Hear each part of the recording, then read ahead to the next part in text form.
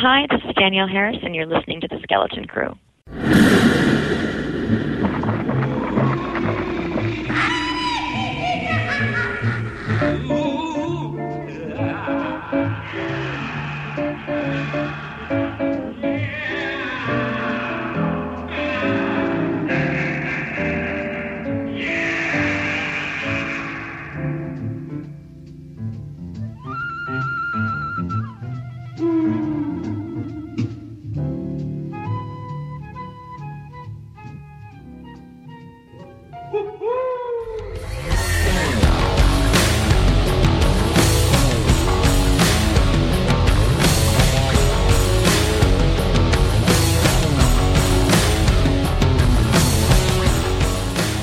It is Miller time with Tom Atkins. Not like last year. It's just October and we're drunk on Miller Lite. That's all it is. That's all it is, just like man. every other night. Yeah, it's always Tom Atkins night. I got a cheap case of Sam Summer because it's Sam Summer. Right. And that's what I'm getting drunk off of. Can you guys drink those kind of beers? A lot of people say, I can't, they're too heavy. Fucking pussies. I enjoy them as long as it's not pumpkin flavor. I don't like pumpkin. I don't like flavor. pumpkin flavor anything. Yeah. No, I love it. Here's the interesting thing. Okay, I'm playing it a little fast and loose with the word interesting here, but here's the. This is not going to be interesting. Right? It's not going to be interesting, except maybe that one person out there who is saving back hair from my brush or whatever. If that person exists, they might find it interesting. But like to be a co-host.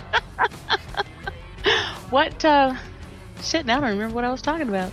That's how interesting it was. Even you couldn't remember it. Great, Jamie. I like pumpkin pie. Wow! I'm so glad that build up. I mean that payoff. My God.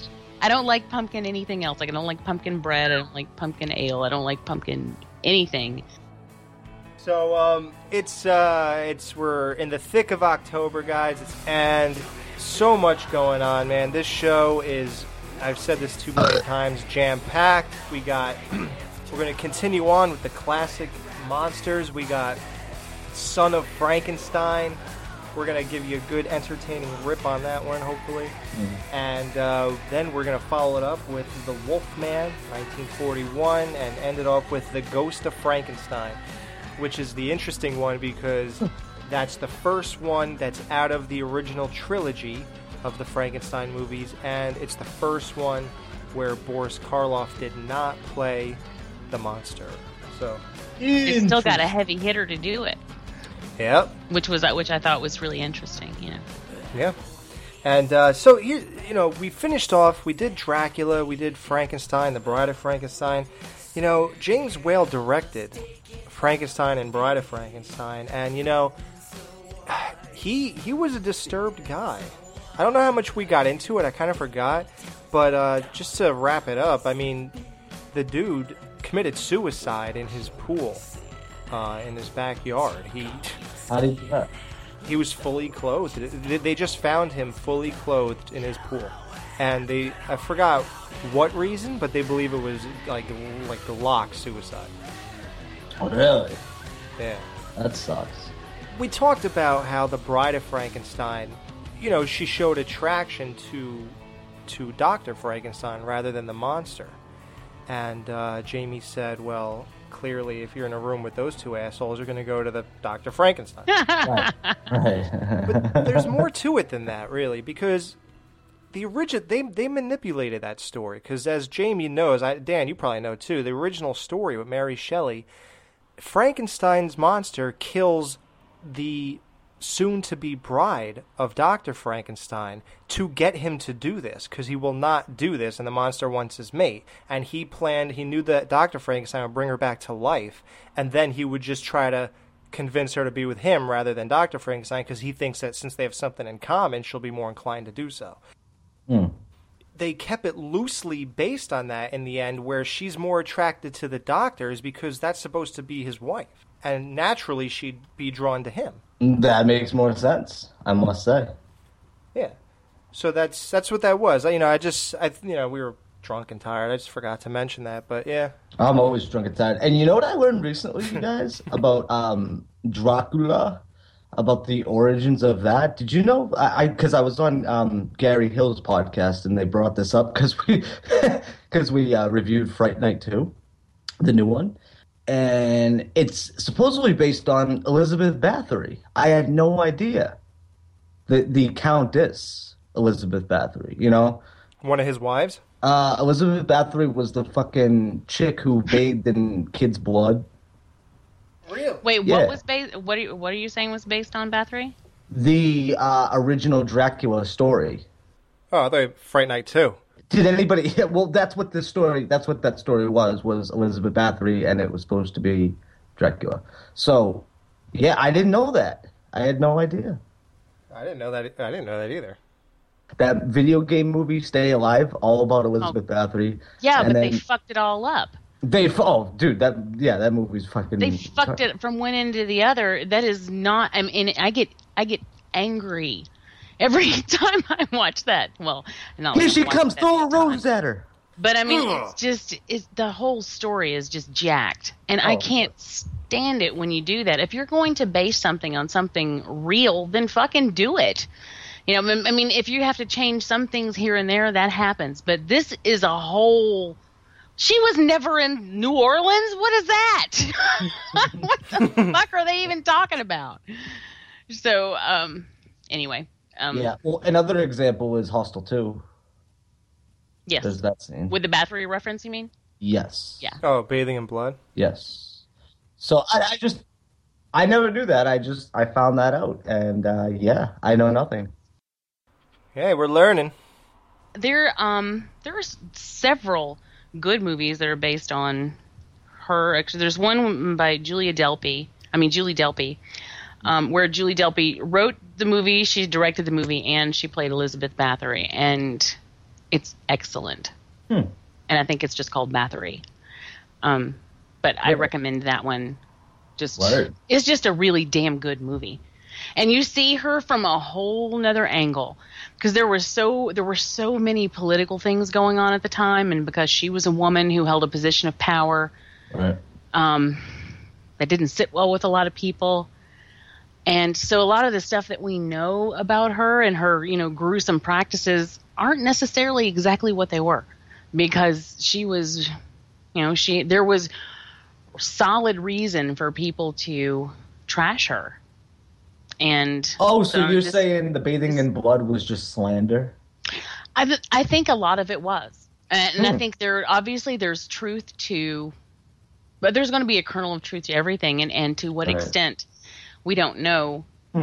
But if you watch that and you see it from a completely different point of view, it raises some interesting questions. I don't know. I mean, and she did effectively get put out of the way so that other people could move in and take control. And even then, so she was locked in the tower until she died. But she was out of the picture, and that was a very effective way to get her out of the picture. So I don't know. I mean, I'm not saying she's completely innocent. What I'm saying is that it's because they obviously hadn't seen the movie or played the video game. The Adam Goldberg doing coke playing the video game. Yeah, that movie's trash. I love that movie. I know it's a piece of shit, but I do love that movie, and I know it's fucking complete horse shit, but whatever. You know what else bothers me? And I really enjoy this movie, but Teaching Mrs. Tingle. Mrs. Tingle? Yeah, I love that movie. But there is that one scene where Katie was talking about, where anyway, they were talking about her. She's doing a project about the Salem witch trials. And she talks about them being burned at the stake, which didn't happen. Right.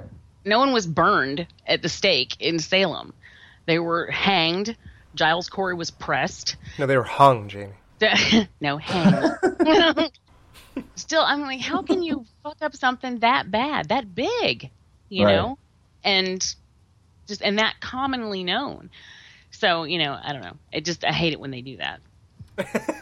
Now I'm all bitching. I've just been Yeah, get fired up. Come on, Jamie. bitching all day long about one thing or another as far as the genre is concerned. I've just been, I don't know, I've had something stuck in my craw. But,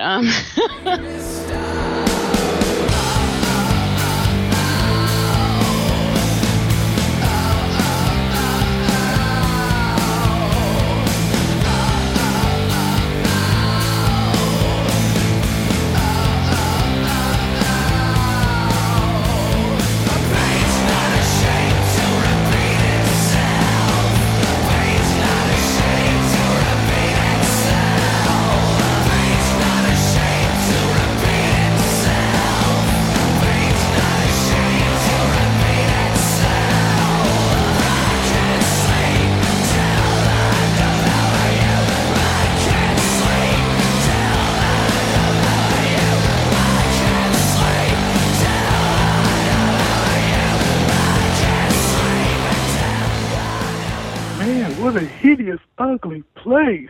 I like it. It's a statement. Come on, let's go get the prick. Nah. Murphy got his boss. That's not nice. Yeah, what do you think you are? Weird or something? What time does Freddy get off? 10 o'clock. I ain't sitting here 2 fucking hours. Well, you can always go drive around. I don't got gas. Want to buy some gas, idiot? I was kidding. We go fool around in there for a while. You mean that cemetery? Oh, well, let's do that.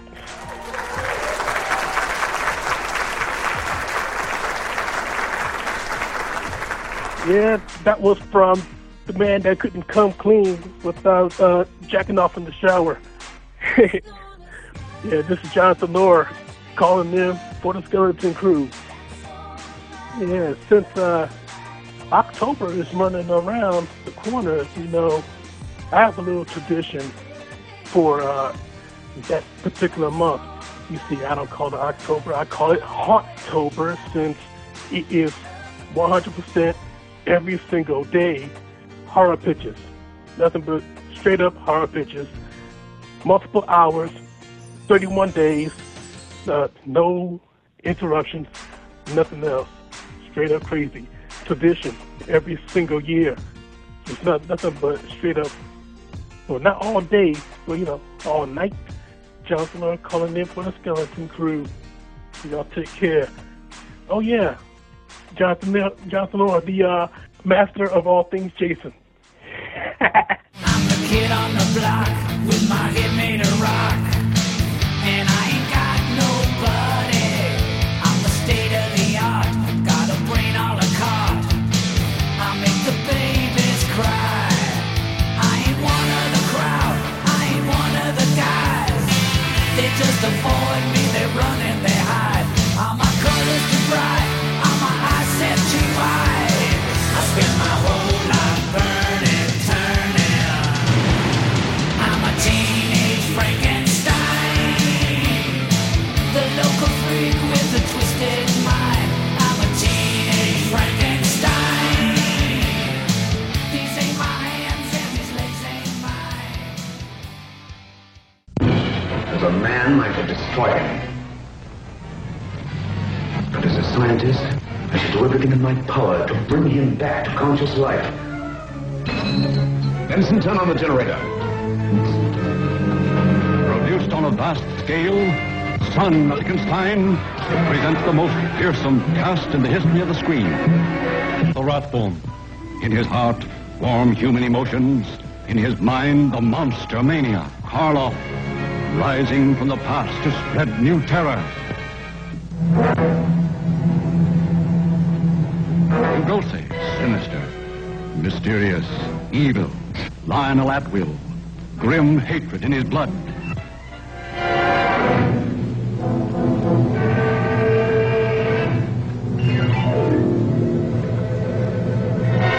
By heaven, I think you're a worse fiend than your father. Where is this monster? Where is he? I'll stay by your side until you confess. And if you don't, I'll feed you to the villagers. Son of Frankenstein, 1939, once again, 4 years after the one before it. Now, real quick, I just want to make note. why is the other movie called Bride of Frankenstein when that's not the monster's name? Well, because I don't know. I guess because they wanted the continuity between the first and the second one. I realize what you were doing there, but I'm just saying anyway, they wanted people to have the recognition. I mean, if it was like, Bride of the Creature, actually that would have been a cool title. So Monster, Jamie. Monster. Sorry, Bride of the Monster. That would have been a cool title. So I really don't know why they didn't go with that. Make sure you weave in your chomping, Alex. Don't edit that out. No, but like in this movie though, like you want to talk about fucking Bride, and in this movie, I can't even talk. Okay, I'm sorry. Go ahead. I'll stop. I was just eating some Chex. You got the bowl mix? That's how I rock, son. I actually like the the sweet one, the one with the shit. What is it? Anyways, yeah. Oh, the sweet and salty one? I don't know. Yeah, sweet and salty. I like that one too. I also like Peanut Lovers is my favorite. Peanut Lovers I've never tried. Penis Lovers? Who would have thought you want that one? Because back in the day, when they first came out, Chex You Mix like penis? Okay. they all had peanuts in them. What came first, the penis or the human? Go ahead. Go ahead, penis love. Go ahead. Doesn't matter. No. I was saying, when Chex Mix first came out, they all had peanuts in them, and then they took them away. How did the first people, have... You had to have birth. You had to give birth to the kid, the guy and the girl, so how are we here? She bends over, he gets a whiff, suddenly something's standing to attention, he's like, oh, well, I gotta put this somewhere. Oh, look, it fits there. How about that? Jamie, the whiff is not what makes us stand to attention. That's what we put up with for the great feeling. Who have you been hanging out with? Smells like fish, it's a dish. Smells like cologne, leave it alone. Old enough to pee, old enough for me. Oh, wait, sorry. I don't have any of those smells, actually. Weird. I don't know who... Yeah, that's why Jaws was attacking you in the bathtub. All right. Ready? I put mine behind my ears. Your ankles are behind your ears. Just where they should be. Okay, let's start the show. Yeah, let's start the fight. Can you imagine people who are really into these movies and they say, "Oh, let's listen to these assholes because nobody really covers this shit," and then they put this on. Sex jokes. Yeah, they thought these movies are horrifying in the 30s. Wait till you hear the reviews in 2013. Bitch. Okay, here's the most shocking part of this, and I'm going to say right now that 4,681 people are assholes. Why is that? That's a random number. It's it's the amount of people that rated this movie on Rotten Tomatoes. Guess what? I want you to and do not go online. I could see you. I'm looking to my left. Do not press that button. What do you guys think? I was just looking at porn. Me too. Well, that's why I didn't say nothing about that. What do you guys think this should get from 1 to 10? Midget porn. 1 to 10? Oh, Jesus. Homunculi porn. Yeah, right. This one? Oh, Jesus Christ. Son of Frankenstein, Dan. Remember, the one with the little boy in it, the teddy bear, all that, the gigantic fucking house? Yeah, that one. I didn't like this one.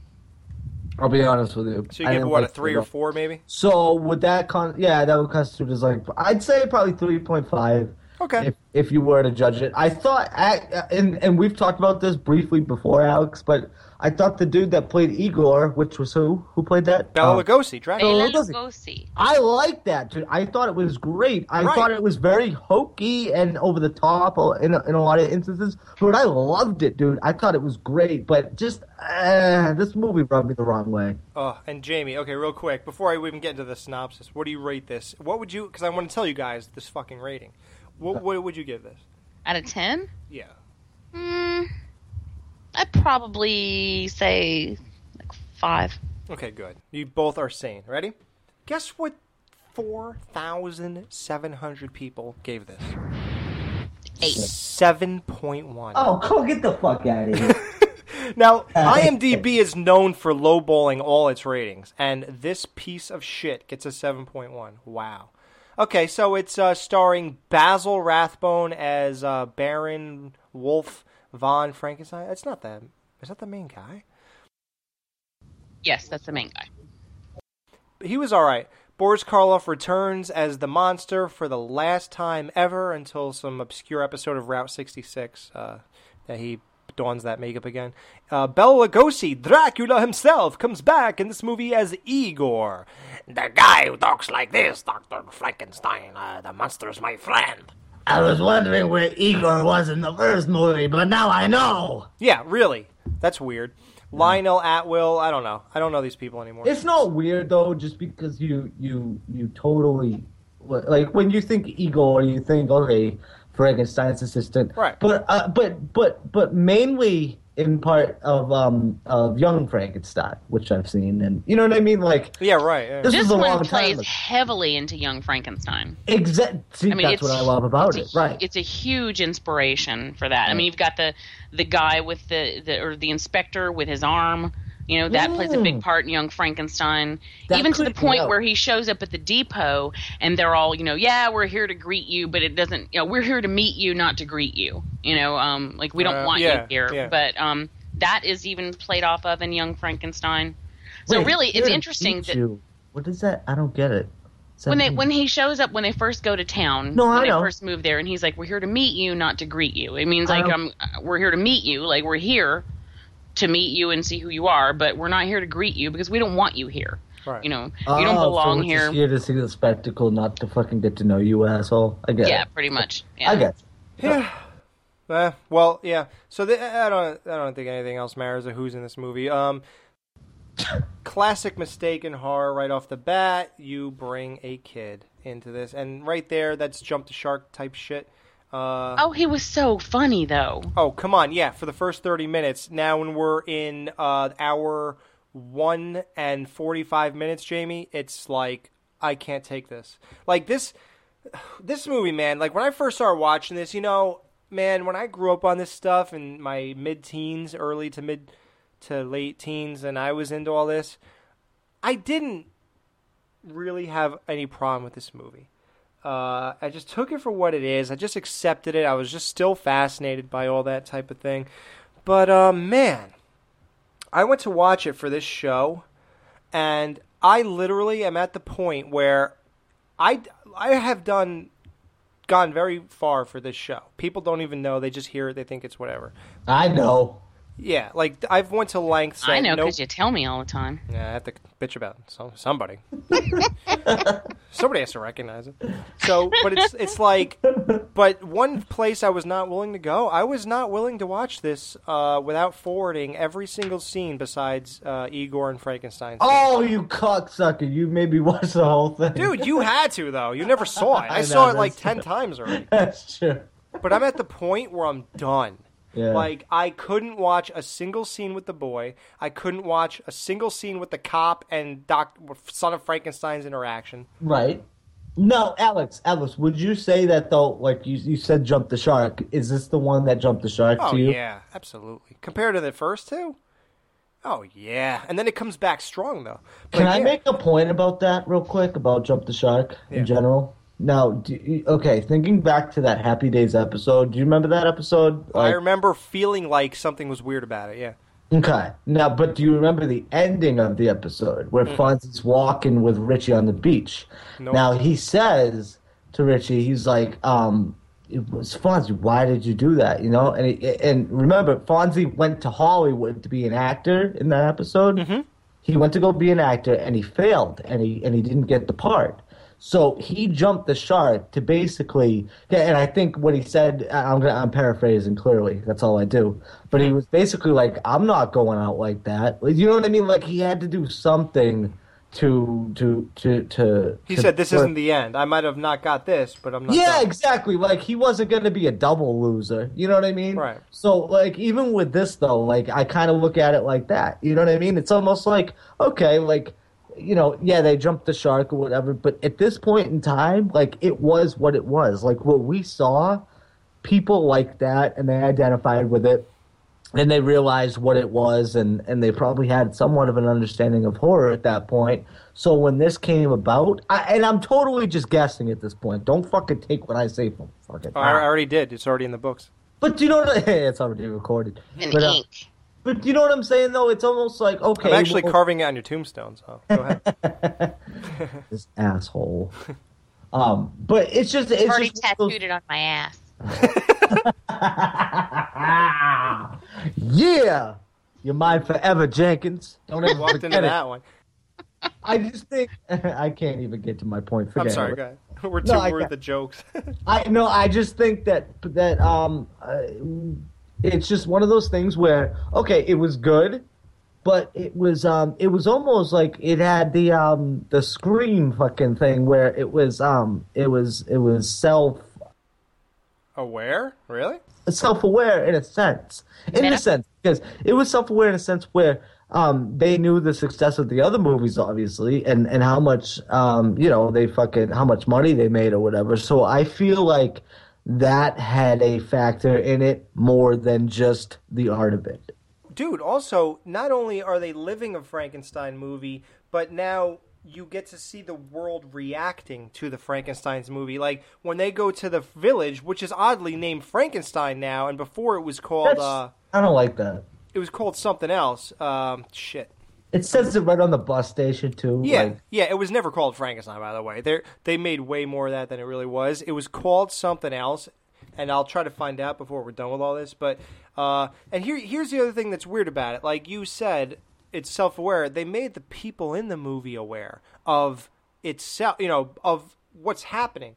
Instead of, because I said already, it was meta. Yeah, why do the villagers hate the name Frankenstein now? Why not in Bride? What happened differently? I mean, if after the monster was captured in Bride, how come people were already killed and terrorized? How come what happened since he got out of jail? He only killed the fucking guy who stole the heart from the dead girl, and he killed like nobody else. Like, who else died after that? Mm-hmm. Nobody. So what's the difference from how come nobody went after Henry Frankenstein in Part 2, Bride of Frankenstein, and now suddenly he's shunned? It makes no sense. And that's what I'm talking about. Shit like that. Yeah. Yeah. So this movie is the beginning of Universal has contracts with actors, and apparently not too many people could act in the 30s and 40s and shit. So they had the same 6 people. Yep. In all these movies. Like, literally, the guy who was the dad of Maria, who got thrown in the water in Frankenstein, is now on the fucking council. And he gets killed in this movie, and he's in the next fucking movie as the same goddamn guy. Like, and you're going to see a lot of that. Like, wait till you see.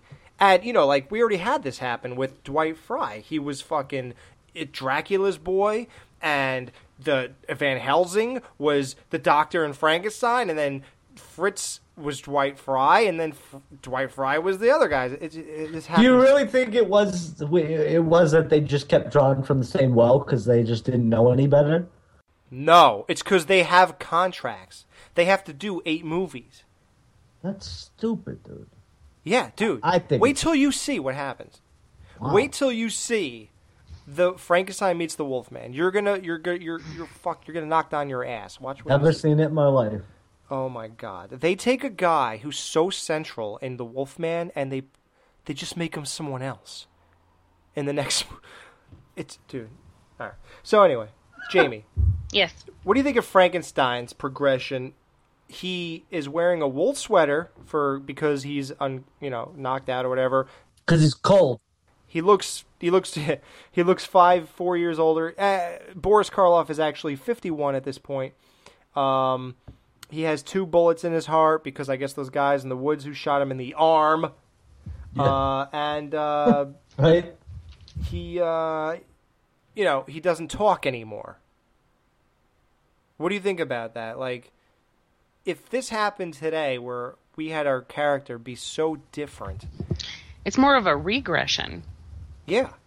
It's almost like the second one was his emo years, and he fucking got all talky, and then all of a sudden he's just like, I hate life.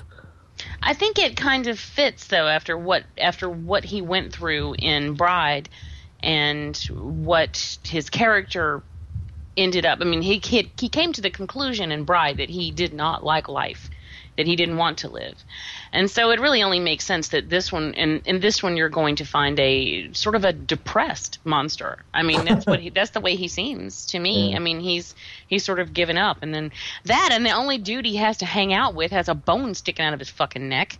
Oh, how about the scene when he knocked on his neck? Oh, and he plays the horn like, oh, it's terrible. Like those moments where he's excuse me, where he's playing when he's clearly not. Right. But, yeah. Anyway, I mean, he doesn't have a whole lot going on here. It's a really depressing life. I agree. It is. Yeah. Well, you said the sets in Dracula look cheap. What do you think when you're on sets where the doors in these houses are twice the height of people, and you could fit 5 people could walk through them at the same time? Again, this is a product of its time. It blows me away how clearly Art Deco this entire setting is. I mean, who in the hell lives in this Art Deco castle? It's bizarre. Deco. But that's exactly what it is, and that's what was. I think Argento lives there. That's what was going on in the time, as far as I get. They're trying to make it like out of life, like not you don't have kitchens and bathrooms, like they're just trying to take it, and that's cool. Hey, I mean, very minimalist. Also, when they're at the dinner table and you've got those 2 balconies that are like above the or whatever it is, above the table. There's nothing anywhere. There are no decorations. Yeah, there's nothing. There's no sign of life. It's as if they just moved into this empty castle and they just kept it empty. Right. And it's hollow, it's barren, but really what it is it's just a reflection of the Art Deco period that was going on. That's what I believe anyway, is that it was just that's what was that was what was going on at the time. I'm so glad we have a smart person on the show. So it was it was reflected in the set design there, but it doesn't fit. It really does not fit. No. Technically, wouldn't we be in a castle though? Yeah, we should be here by now. We're still in 1-bedroom fucking apartment. In a 1-bedroom fucking dungeon. Oh yeah, right. We are in a dungeon. We can't complain. No, that's what I'm saying. Aren't dungeons part of castles, right? Yeah, we are part of a castle. We should post our castle online one day. That's what I'm saying. Thank you. Also, everything here is just like, and this has happened in other ones too, but I think they try to use it to disguise the fact that they have some set issues, but everything is covered in mist. There's just mist everywhere, or smoke, just everywhere. Yeah. And you're walking like, God, where in the fuck is it foggy all the time? You ever go to my house? There's like a fucking black cloud hanging over me. Yeah, right. But then, of course, he also has molten lava running under his laboratory, which, Liquid sulfur pit. Which makes no sense. Like, who needs that? Yeah, what are you going to do with sulfur? Oh, by the way, real quick, that name of the town, I looked it up on our dungeon computer. Yeah, what is it? It's called, in the first 2 movies, it was called Goldstadt, and now they changed it to the village of Frankenstein. And then... Which doesn't make sense, because you would change it if he were a hero, but they right. him, so why name your town after him? Right. And in the next few films, they change it to Visaria. So it makes no sense. So, let's change Woodsboro to Ghostface. Exactly, dude. What if Haddonfield, like, you go there in part 3, and it was called Myersville? Like, can you imagine this shit? This movie is fucked. Like, straight off, just from stuff like this. Now, you go further, and it makes no sense. Number one, you want to talk about the Bride of Frankenstein showing up late. The argument is not going to work for me here because it happened sooner. But again, we're waiting so long for a central character. Igor does not show up, dude. I clearly the monster doesn't either. For 25 minutes. Was that what it is? Yeah, I knew it was a minute. Yeah, dude. 25 minutes. Well, this is about the son of Frankenstein. I mean, and Jamie, nobody cares about him. I do. I love Basil Rathbone, and I happen to think that he was really funny in this movie. No, he was when he was like, "I shot him." They had some nice nods. Like there was a "he's alive" joke that was clearly a reference to his father before. He's dead. But there were some touching moments too, like when the little boy is describing the giant, or when at the end, when all the shit's about to go down, and the monster actually checks on the kid. Yeah. I love that. My heart leaped just a little bit. Oh, and he was going to throw his book, and then he realized it was his book or something. Yeah. And then right at the end, then you see Frankenstein in contrast to that, where the creature, or the monster, was checking in on the kid to make sure he was okay. Then when the monster is burning, Frankenstein grabs the kid and runs to the edge, right, and like dangling him over. like, oh, let's look at the monster burn. I'm like, dude, that's your kid. Back up. Yeah, really, dude. Settle down. Yeah. Jamie, this is filled with what the F moments like that. The first what the F moment is when Igor, goes to kill him. He says, "Get down here." And he, tells him who he is. "Oh, I thought you were going to kill me." Then he goes, "I want to show you something." They go into this room. What is it called? Mausoleum or something? Where there's like... yes. Probably. Okay. So they go in, and he looks somewhere else. And then he points, or like Igor points out Frankenstein, and all this guy does is look forward, and there's this 7-foot-tall giant laying on a slab. Like, dude, you didn't see this guy when you walked in? Yeah, right. Like, it's not that big. Yeah, right. Then we get to the dumbest part. The most idiotic morons at a table writing this shit. They choose to say, Igor claims that the reason the monster is in a coma, basically, is because he was struck by lightning. Wait a minute. Didn't they say, though, that it wasn't lightning? It was, vapors or something? No, he said he was struck by lightning. No, they said it was something else, though, like it was fucking vapor gases that fucking created it. It was something stupid. I thought it was lightning, man. I don't know, man. And a thing that made no sense about it is that in the next movie... He's sick, and then he gets struck by lightning, and he's feeling great after that. I'm super. Fall down a well, eyes go cross, get kicked by a mule, eyes go back to normal. Yeah. Yay, I love you.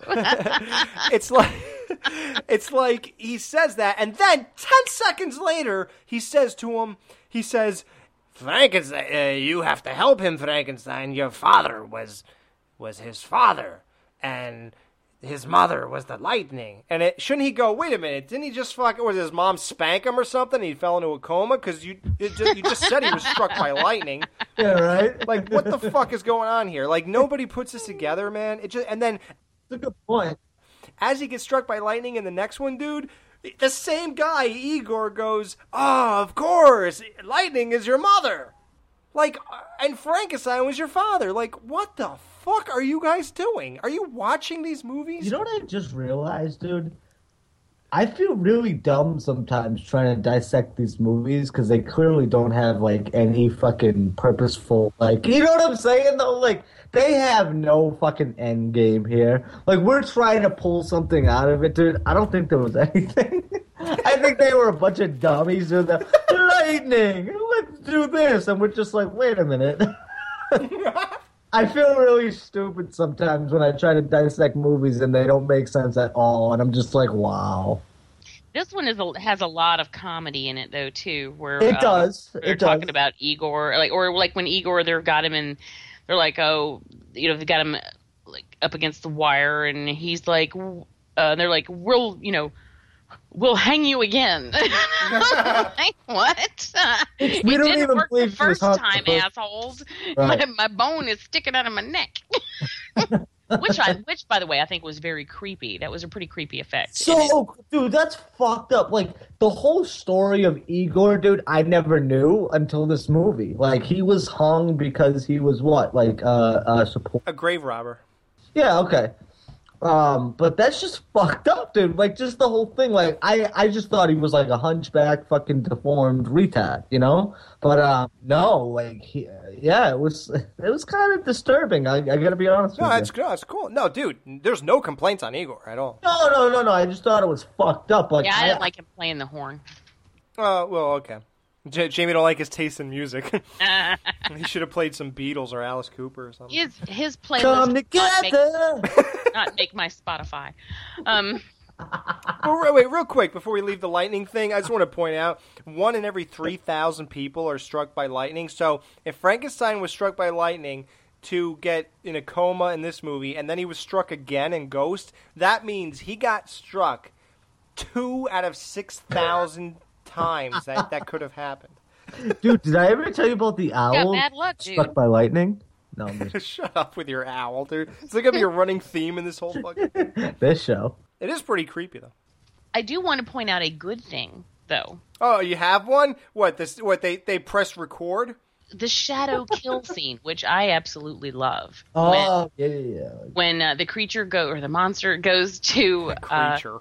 I don't know what I'm thinking of. I'm Black Lagoon? Creature from the Black Lagoon, which I wish I was watching. But Ooh, yeah, before this, yeah.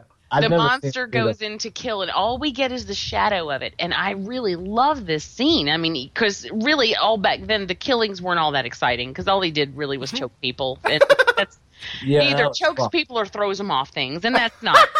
That can only carry you so far, right? Yeah, isn't that funny? We barely talk about the killings. So they did something creative here, and of course we had seen this before in Nosferatu with the shadow climbing the stairs and then the shadow kind of over the bed.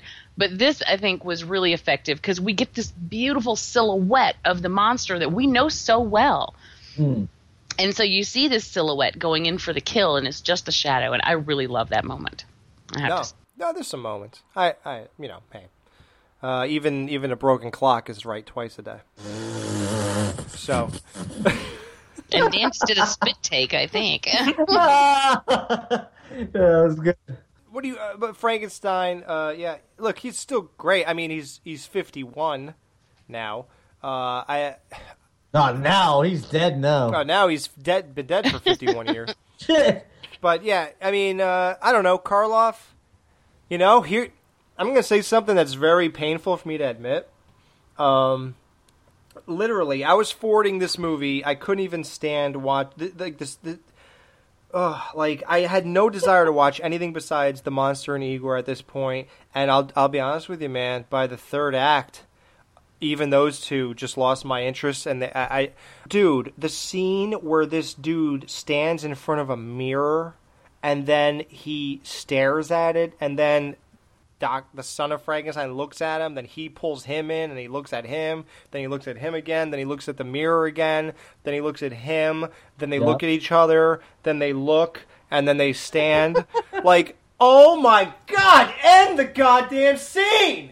Yeah. Like, how long is this going to go on? It was painful, dude. Yeah. Oh. And dude, that's so weird that you just said Texas Chainsaw too, because when Jamie was describing the Frankenstein monster, and she was like, I think, he's like adorable, or not adorable, but, I really felt Winnie the Pooh? It was no, not even that. It was the Leatherface one in Next Generation when he was playing. No, I'm sorry. Oh, when he was putting food instead of clown? Okay, right, exactly. Yeah, that's what I thought of when Jamie was talking about Frankenstein just now. Yeah, but it's bad. I mean, I don't know. You guys, what do you feel like? Like, the movie's so long. Do you realize that this movie is twice as long as all the other ones? I know. I'm used to fucking an hour one and done. Yeah. Jamie, I mean, it drags. So the fact that it's twice as long is remarkable. I hate it when it's twice as long. Oh, that would be 12 inches. Now this does overstay its welcome. Yeah, dude. Does. Right? I mean, I was wandering. By the time we get to the end, I had to actually rewind. Oh God! I had to rewind the very end of it because I missed the part where the big battle with the lava and all that. I missed it the first time because I was glazed over. Like, and then I realized that the movie was over, and I was like, "Oh fuck!" And I had to go back. Well, you know what's crazy? Me and you do this a lot. I did the same thing. I literally forwarded it because I couldn't take it anymore, And I went past that, and I had to go back so we could talk about it. I wonder how you get through movies without weed, dude. Like, that's how I do these movies. Like, it would be, if I didn't have any fucking weed, dude, forget about it. This shit wouldn't even fucking press play. Forget about it, dude. It's just... Real quick, we talked about kills. How about when Frankenstein goes on a killing spree? He puts the one guy under the carriage, and he sets it up so it goes over his throat, and then as soon as it rolls over, it's halfway down the guy's chest. That is... And then the next guy he kills, he walks up to him and punches him in the back of the neck. It's fucking rampage, dude. Oh, and dude, the fucking what the fuck with the police with the goddamn rubber arm, dude? Dude, like, don't are even, you kidding me? And we have to watch this asshole clean his fucking spectacles with his one plastic arm. Like, I'm sitting there like, what am I watching? Was it plastic or wood? I don't even know. Like, you guys realize that people are watching this? Well, how about that whole sequence where he's lighting his pipe and it's just like, first you're and then which is hilarious in Young Frankenstein. It works beautifully in Young Frankenstein because you know it's funny, but here it just seems like an out of place comedic element. When I saw that, that's because I've seen Young Frankenstein before. I was like, oh, okay, and I see where they got it from. But in this one, it wasn't funny. No. Dude, this was 99 minutes of like misery, dude. Like, was it 99, dude? That's how long it was. How did I stay awake for this? I don't know, man. But can you believe that? Dude, check this out. Remember how the most fascinating thing about the Nightmare on Elm Street Never Sleep Again thing was when you heard about how, like, on part 4 and 5 and 6, how they didn't even have a script and they were shooting shit and stuff like that? Dude. And you wondered how it was so bad, then you found out when you saw the documentary? It all makes sense, yeah. Okay, want to hear it makes sense? Due to the lack of prepared script, much of the picture was written moments before the fucking actors shot their scenes. See, dude, motherfucker. That is what happened in this movie. Dude, you just telling me that, it just makes, you know what? But if that's the case, why the hell is it so long? I don't know. Yeah, that's weird. Maybe they just couldn't stop writing. Like, they were like, oh, wait, I have another idea. I hate shit like that, dude. Yeah, like maybe when you do a script and you're done, the next thing you do is trim it and make it less. But when you're writing as you go, you're like, oh, wait, here's another good idea. How about you do this? How about you do this? And all of a sudden it's like, guys, we've been shooting for 45 days. Can you wrap this shit up? Like, oh, that pisses me off, dude. That must have been what happened. What the fuck? Yeah. Oh, God. How about another drag-on scene when the guy gives the goddamn monster a physical, dude, and we have to sit through every fucking thing. Oh, my God. His heart is 10 times that of a normal guy. Holy shit. His brain does this. That explains it. Oh, my God. 3 bullets in his heart, and it's still beating. Oh, my God. Look at the sperm run over the blood cells. Like, it's like, what the fuck, dude? Like, all right. Did they really do that last one? Actually, yeah. When the doctor looks at his blood type and he says it looks like they're actually fighting with each other, that's sperm laid over on top of red blood cells. Can I be honest with you? I fast forwarded that scene. Yeah, you're like, I'm not missing nothing. Right? I'm sorry. I was bored. Dude, I don't blame you. And Dan, here's where I want to apologize and promise you something. No, it's okay. I want to promise you that this is not where you're in store for. Okay. That's encouraging. Jamie, could you co-sign that? Yes, I could. Right. The Wolfman, Frankenstein meets the Wolfman, Ghost of Frankenstein are not like this. I like the Wolfman. Let's just say that. I love the Wolfman. But yeah. Cool. Okay. Yeah, okay. Good. So there you go. So these next round are not like this. So don't think that, oh my God, they're already here, it's gonna get worse. No, it's not like that. That's all right. I was on a lot of drugs for these, so it's okay. Yeah. So I don't know. So I guess we'll wrap it up because I really just thinking about this movie is just, I don't know. Do you guys want to keep? I mean, so the monster kills the dude who was helping them, his assistant. So he gets pissed. He shoots Igor, and Frankenstein discovers the body of Igor. He screams, goes on. Ugh. Oh, that scream that he does when he discovers Igor?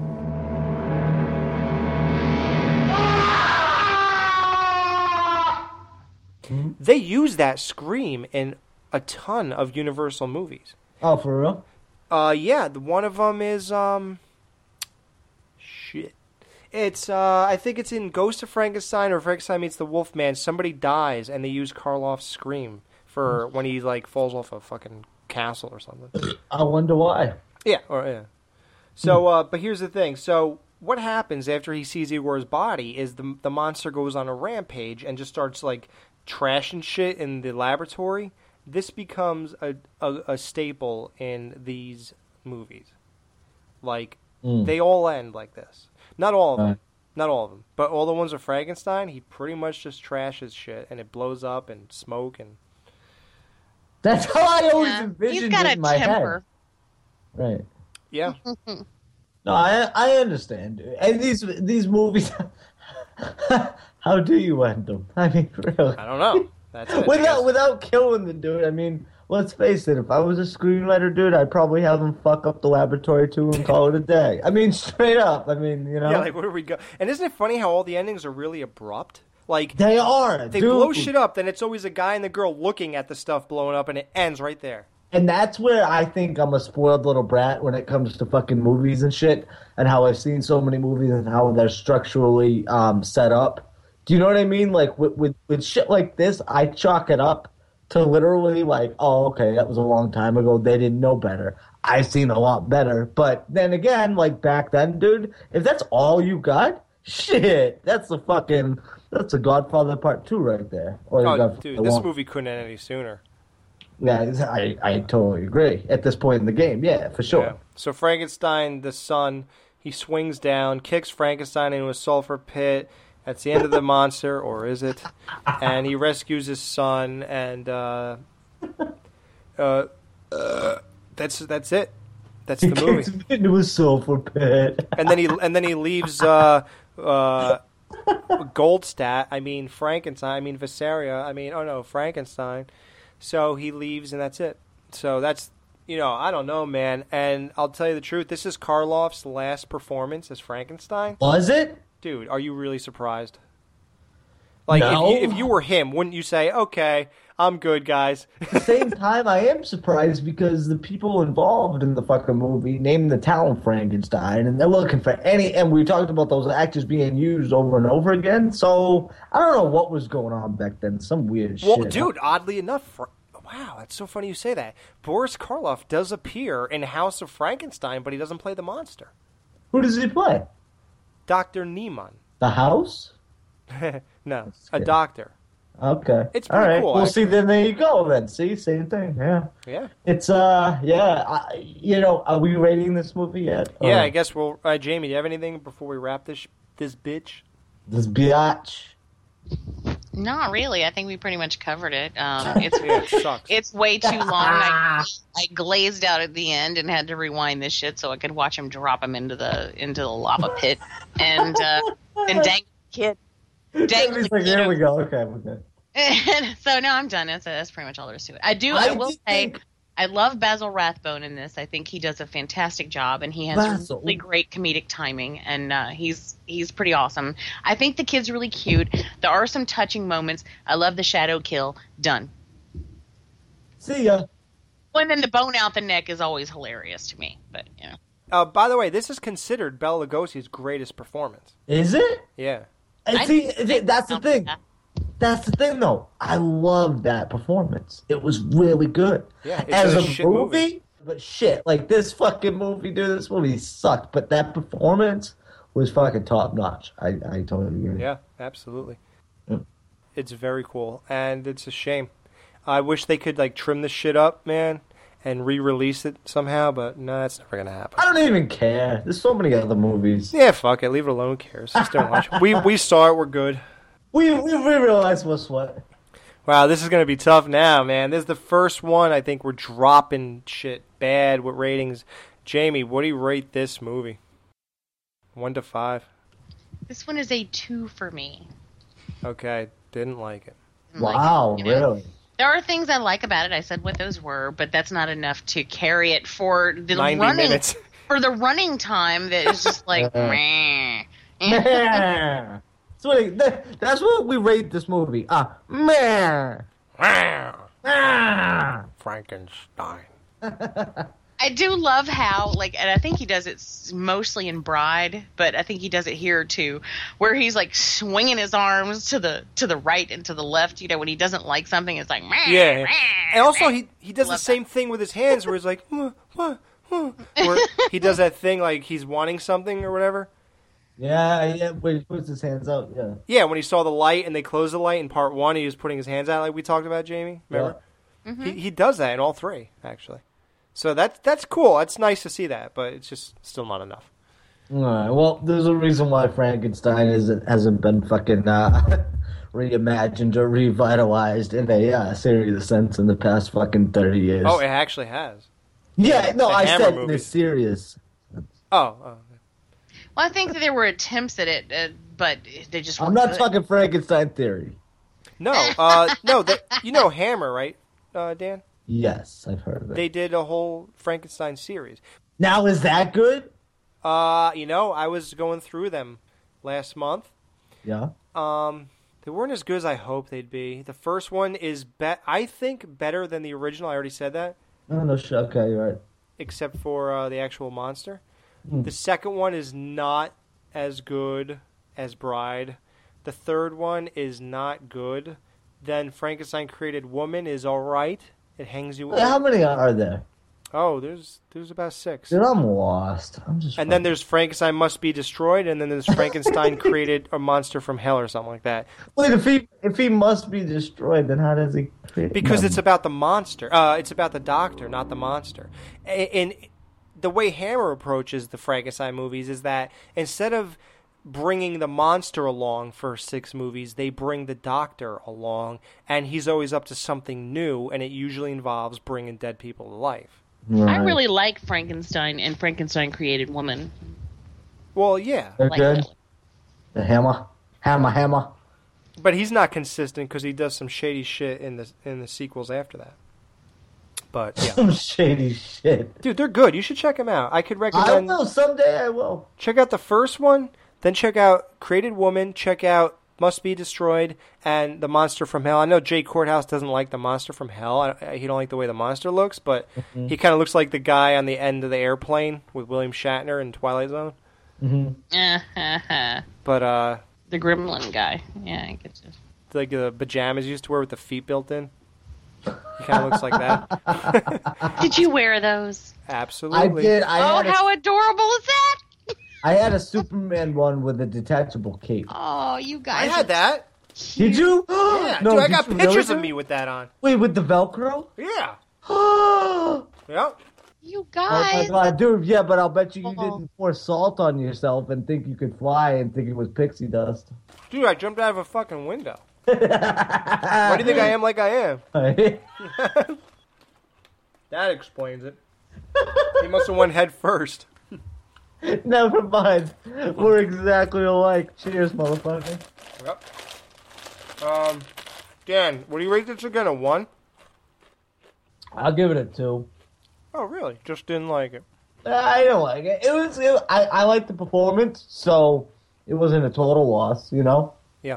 I thought the performance was great, dude. It was really, actually, I'm kind of downplaying it. I fucking loved it, and I thought it was sick. Igor, you mean? Igor. Yeah. Igor's performance was so fucking sick, but the rest of the movie, it wasn't a total loss, like, you know, across the board. But at the same time, dude, there were so many fucking flaws in it where you can't say it's a good movie. No. I agree with Jamie. Basil Rathbone's great. Basil? Bela Lugosi, great.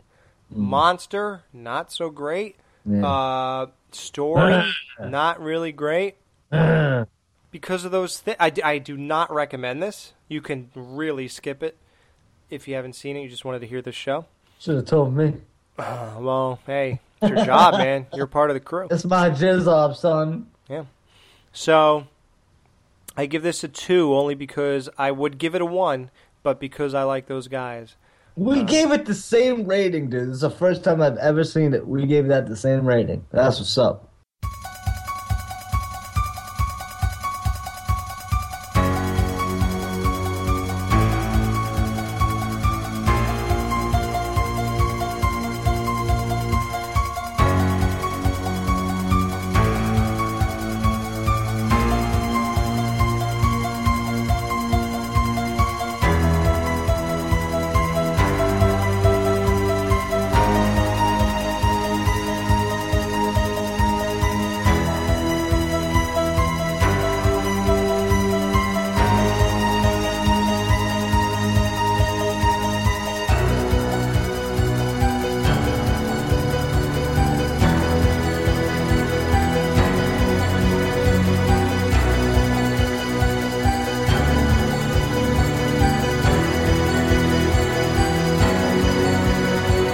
We have the privilege of being joined by the beautiful, the talented Danielle Harris. Danielle, thanks so much for coming on the show. Sure. Thanks for having me. Absolutely. We're both big fans. We're excited about, Shiver is coming out this Tuesday, October 8th. We want to get into that. Your career has just really boomed. I mean, you showed up on the horror scene in 1988 with Halloween 4. Since then, you've been in countless movies. You came back to Halloween, playing a character that pretty much solidified your departure from that whole child character. So how does it feel when Adam Green gets you right back in that clown suit and hands you a script like that? We kind of talked about it because I did an episode of the first of the season before. Mm-hmm. So he and I had sort of shot the shit a little bit about it. I knew he wanted to have me back, but so we kind of talked about how funny that would be. Now, in the movie that I directed, Among Friends, that was supposed to be the first time and the only time that I wore the Jamie costume. Right. I wanted to make my little cameo, and I thought that would be so rad. And then, and then Holliston, he talked me into it, and that just happened to come out before the other one. So he kind of blew my load early, I guess you would say. Right. So, but yeah, that was. Oh my God, Adam, the stuff I do for Adam Green, it's just oh my God, he could pretty much get me to do almost anything. And we love Adam Green over here. We had him on a couple of times, and I remember it was right before Halston season 2 came out, and he was talking about this episode because I asked him about the just the continuing aspect of the pain pills, and he was like, "Oh, don't worry, those pain pills come back and in a great way." And that was the episode he was obviously referring to, and that was by far my favorite episode too. I mean, come on, that was ridiculous. Me and Payne and Adam Green in a threesome, it's so ridiculous. But I said, I hope that nobody would actually think that I, because it's based on me. Yeah. I'm hopefully nobody is sitting here being like, why'd you write that about her? Does she have a problem? He's like, no, nobody's going to think that, and thank God nobody actually thinks that. No. And how was it doing comedy, too? Because you killed it. It was a nice break. Yeah. I mean, people don't realize that actually I was just out with at a signing with Jamie Kennedy a couple weeks ago, and he was like, oh, nice. He's like, he's like, are you doing comedy now? And I was like, I would love to. I just don't. People don't think of me when they think of that. They think of of the final girl or or the tough girl or whatever the bad girl. But I actually have done quite a bit of comedy stuff. I just people don't normally. That's not their go-to when they think of me. But I would love to. It was like a vacation. It was so nice. Yeah, getting to be pretty in a soundstage and not freezing wet, covered in blood, crying and screaming. I mean, that's crazy. You're always being tormented. I know. Well, I think you're pretty either way, to be honest with you. But I was going to say, Adam Green, now, when you signed on to do Hatchet 2, now, when we talked to him, he said Hatchet 2 is his favorite. It's like the Empire Strikes Back of the series. When you did Hatchet 2 and 3, which one was your favorite? I know a lot of people really love Part 3. I know it's my personal favorite. What's your views on the series in general? I think they're all really different. It's like 1, 2, and 3 are so different from one another. 2 was emotionally harder because I had to get right into. I didn't even have a warm up, So I had to kind of I didn't do the first one, so I had to get right into it. So it was definitely challenging. But 3 was physically more challenging because we were filming in Louisiana and it was just awful conditions. So, I mean, I don't know. You know, I think I liked 2 better just because it was my first lead, really, that I got to see on the big screen and play a character like that. And the ending of 2 is one of my favorites ever. Yes. So I just love the way that ends. So, you know, you leave with a big smile on your face, or at the end of 3, you leave, like, kind of sad because I think I'm gone. So, yeah, right. So definitely different. But 3 is a bigger movie. It's like, it's, you know, it's the finale of the series. Yeah, you know, and I gotta ask, who's, that shower scene, was that your idea to show off how good looking you are, or was that Adam's sick fantasy? It was Adam's idea to try to get a little bit of tits and ass, to be quite honest, in the movie. Right. You know, he knows I'll just do it. So, and I had worked with BJ. BJ, you know, shot both Halloween movies, so he's already seen me naked, so it didn't really, like, it didn't matter to me.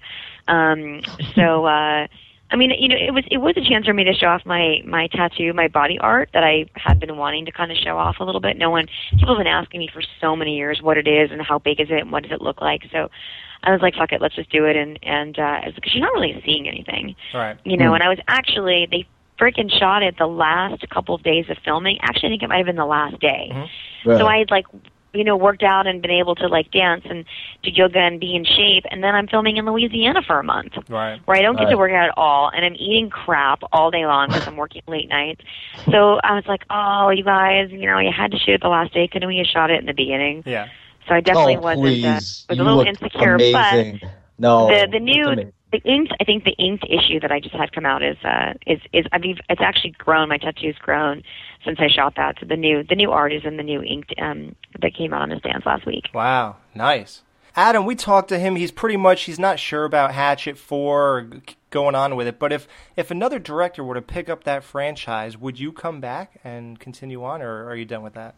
Yeah, I mean, as long as well, it depends. I mean, I'm done with it now, I think. Right. I don't think I would come back for another one because there's really nowhere to go from here, I think.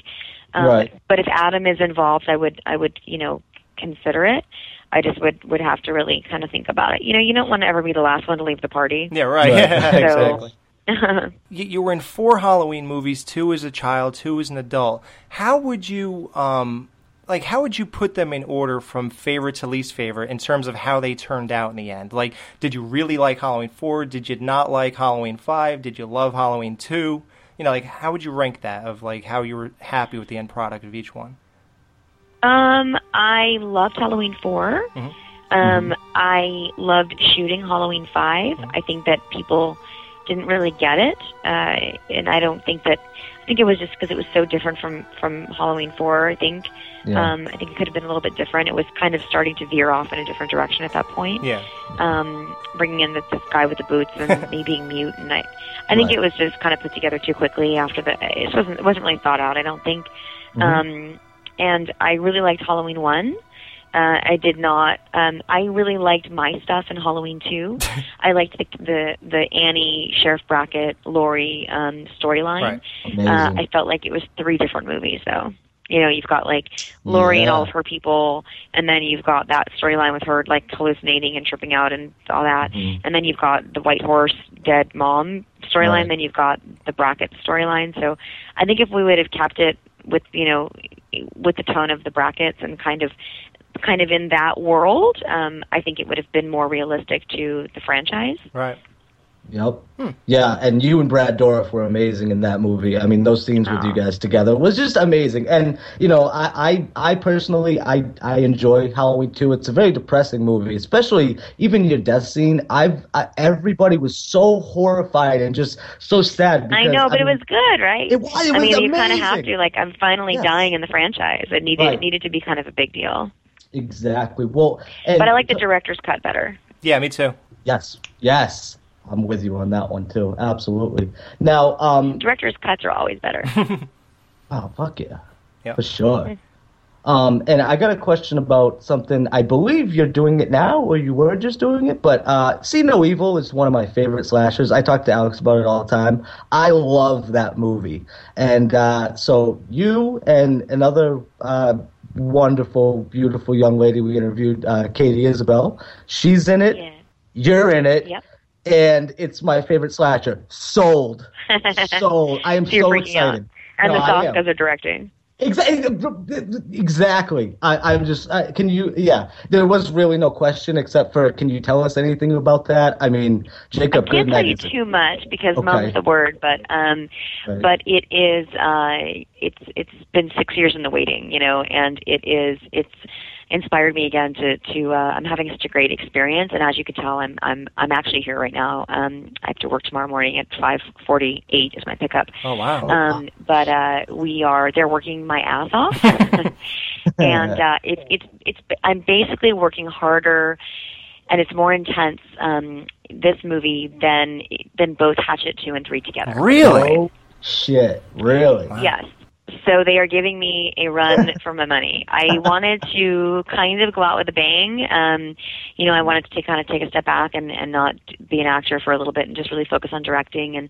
But I did not want to go out for a while because I want to have a family and I don't want to be someone's mom, having to fight for my life on a daily basis. So when I'm a mom, I'm just going to kind of be a mom until I can play the mom. I may kind of take a step back and direct. But I did not want to not have an opportunity to be directed by the girls. I've being a female director myself, and in my whole career, I've only been directed by 2 women ever. Mm-hmm. One was Judith Light, and I'm sorry, Joanna Kearns. Rather, I always get them confused. And these are such fangirls, and they're just so badass. And I loved American Mary. Yeah, I did too. I really wanted to just sort of, if I didn't end up doing this movie as an actor, I was going to come out here and shadow them just so I can kind of see how they work. And the WWE Studios is just really knows what they're doing. And it's been a really nice change from doing independent horror movies. It's definitely made me kind of maybe want to stay in this family. The girls are stuck with me now. They say I'm stuck with them, but they're stuck with me. Like that's it. This is the beginning of a beautiful friendship, I think. So, it's so physically demanding doing these like Adam Green crazy movies and this new one, See No Evil 2. What is more stressful and demanding on you as a whole? Directing a movie or just playing a role in a movie that's so intense? They're 2 really different things. I had to do a scene the other day on set where I actually couldn't get my heart rate down. Like I was so had worked myself up so much that I was like trying to get like gasping for air, like with my head between my legs, just trying to kind of calm myself down. So while the time in between you get to turn off, so you have a balance, the stuff that you have to do when you're on set and the camera's rolling is so intense. That it's a lot of work. But when the movie's over, as an actor, I'm done. Whereas a director, it's I have to live with it for a year, and it's a lot of politics. Film festivals and producers and editing and coloring and sound and Foley and there's so much that goes into it, which is what I love about it. Yeah. But it's a steady headache where for a longer period of time, but never as intense as it is when you're acting. But at least acting, you get to go home and then you don't have to work anymore. Right. At the end of the night, I get to go home and I can shut down and I can just watch bad TV and go to sleep. And then I have to show up for work again and then work. But as a director, you don't ever get to be off the clock. Wow. And we're glad the Echoes Pond came out. I saw that. You were great in that. Saw a bunch of movies you were great in. And, like we said, Shiver is coming out this Tuesday, October 8th. Can you tell everybody what they're in store for with Shiver? Shiver is actually the only movie that I've done that I've actually won some awards for as an actor. So I think it's probably one of my better performances. The characters has to go through a lot. It's a psychological thriller. It's not a slasher film. Yeah. And and the stuff is really brutal. John Jarrett's wonderful. And it's definitely something that I'm glad I did and don't ever want to do again. You don't want to carry those bags back into the kitchen with him. No, I'm done. The bags are in the trunk and the car is taken off. I'm good. Yeah, we saw the movie. It's intense. It's really awesome. Great, and you deserve awards for that. And that dude who was in the movie with you, great job. Yes, John Jarrett, yeah. 5 stars all around. So, Danielle, thank you so much for coming on the show. We are been fans for years. We're so glad that you got back into acting and as in the forefront like you are. And it's sad to hear you're leaving, but we hope you pop in and out once in a while. I'm never going to be too far. Even the movies that I direct, I'll always put myself in just a little bit. Cool. Nice. Yep. All right. Well, thank you so much, Danielle. We love you. Guys. Thank you so much, guys.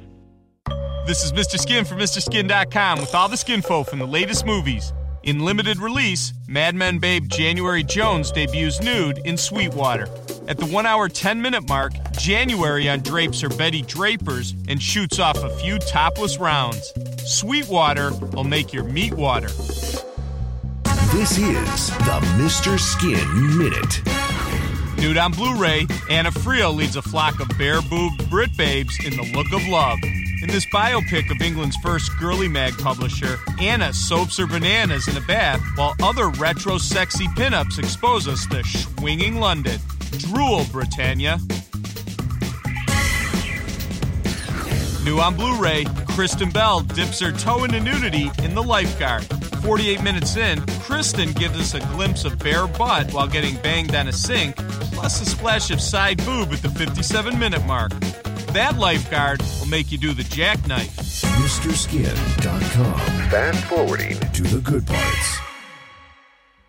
Whoever is bitten by a werewolf and lives becomes a werewolf himself.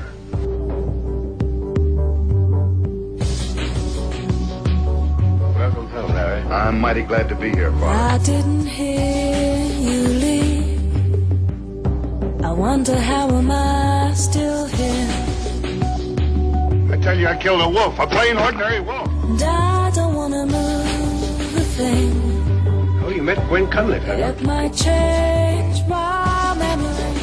you? So that's her name. Oh, I am what I am. I do what I want, but I can't hide. Engaged. I'm going to be married very soon.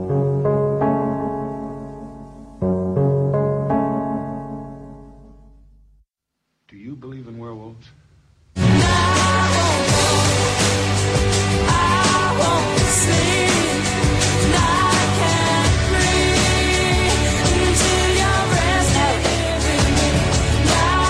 wouldn't want to run away with a murderer, would you? Hey, what is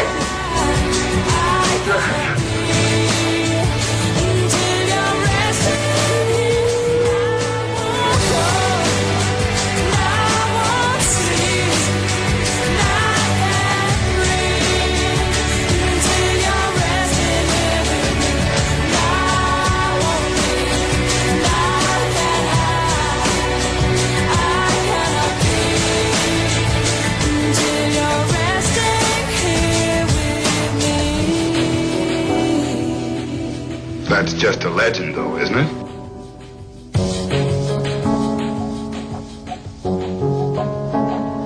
Oh, I am what I am. I'll do what I want, but The wolf bit you, didn't it?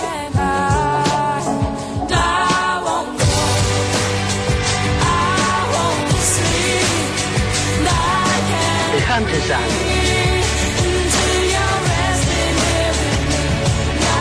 Come with me or he will find you.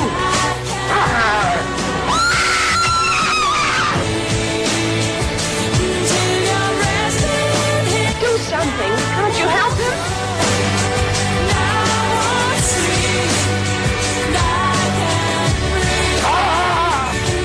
Your suffering is over. I'm sorry, Sir John. A wolf. All right, guys, it's time for The Wolfman. This is made in 1941. Lon Chaney Jr. as Lawrence Talbot, The Wolfman. His dad is Claude Rains as Sir John Talbot. He was also the Invisible Man. And I think he was Phantom of the Opera, too. I heard that movie was really good. Which one? The Invisible Man. Dude, it's amazing. Really? How come we're not doing that one? We'll do it later. Well, we'll do it, just not this month. Yeah, we'll do it. Unless you want to watch 47 movies. Yeah, right? Yeah, exactly. We gotta space it out. We'll do it in November. The bastard child of the Halloween season. The whole script was actually different from the script you see in that movie. In the original script, Larry's whole transformation was supposed to be ambiguous. Like, the actual wolf was never supposed to be seen except through like his eyes. In one scene at the end of the movie, he walks up to a pool and he sees a reflection and it's a wolf, but that's still supposed to leave you to wonder whether that was in his mind or reality. You know, you never know, because remember how they keep on saying it's a disease of the mind? Mm-hmm. And that doctor even says, I believe in a man's own mind he could become anything. Right. So that's what you were supposed to get. And then the studio just decided to give people what they want. They want monsters. Some part of that leftover script is in the movie, because if you notice, the way this works is Larry takes Gwen to that fair with all the weird gypsies and stuff, and when he's attacked by a wolf, it's just a regular dog, like a four-legged wolf. Like a wolf, right. And that's just a leftover from the original script, because how could Bella be a full wolf when he becomes a wolf man? Mm-hmm. And Larry is walking on two legs with shirts on and shit. Become a wolf. And he's wearing pants. Well, and at one point he puts on a button-down shirt to go out, because when he is transforming, he's wearing a wife beater, and then when you see him walking through the woods, he's wearing a button-down shirt. And I'm like, what the fuck? He actually put on clothes to go outside. Yeah. Obviously, he didn't. Right? There's just that lack of continuity there that is hilarious. Yeah, he like turns into a wolf, looks in the mirror, goes, "Wow, this hair looks cool. Let me put my shirt on and get outside." And... Yeah, I'm a little underdressed. I think there's a chill tonight. I should wear long sleeves. I'm gonna go out there on my tippy toes and do my thing. Do it, Wolfman. Do it. Oh man, yeah. So that, before we get to the actual story, that whole Wolfman costume, man, that took 6 hours to put on and 3 hours to get off. And Lon Chaney hated Jack Pierce. Like, there's pictures on the internet of Chaney looking at Pierce out of the corner of his eye with his fist ready to punch. And Jack Pierce is right there. Like, he hated it, man. It was like a nightmare for him to be in that makeup. Just horrible. And Lon Chaney Jr. is the son of Lon Chaney, who was the man of 1,000 faces, a horror legend, the guy who died right before he should have shot Dracula. Right. Lon Chaney had to wait for his father to die to even start acting, because his dad was completely against it. Yeah, he just wanted him to be like some guy who works. I forgot a shoe salesman. I think he was selling shoes before that. Really? But yeah, no. But no. Lon Chaney has really deep-rooted father issues, like major father issues in his life, and it's weird that in this story, the whole plot is that Larry comes home after, what was it? Would they say 15 years? He's been away. And he only came back because his brother died, and his brother is younger than him, but his brother was going to be left the whole estate. That's fucked. Yeah, so he took off, and then now he's going to get the estate because there's no one else to leave it to. Mm-hmm. So there's a real, and there's a lot of parallels between Lon Chaney's real life and this character. Right. Just from father things alone, Yep. But, I don't know. So, Dan, what did you think of this movie overall? Dude, I like this one. Yeah? Out of all of them, yeah, I dug it, dude. I really dug it. This is one of them that I might actually watch again. I know, dude. The slow clap. Thank you. I'll be here all night. No, but I don't know. Well, you can stay. Glad to hear it, man. Thank you, guys. That's great, dude. Yeah, no, I just... I did like the costume, too. I mean, all those costumes were cheesy on some level, I mean, especially what we see now and shit like that. But I don't know, dude. You know what? It was hard because I was trying to articulate why I liked it.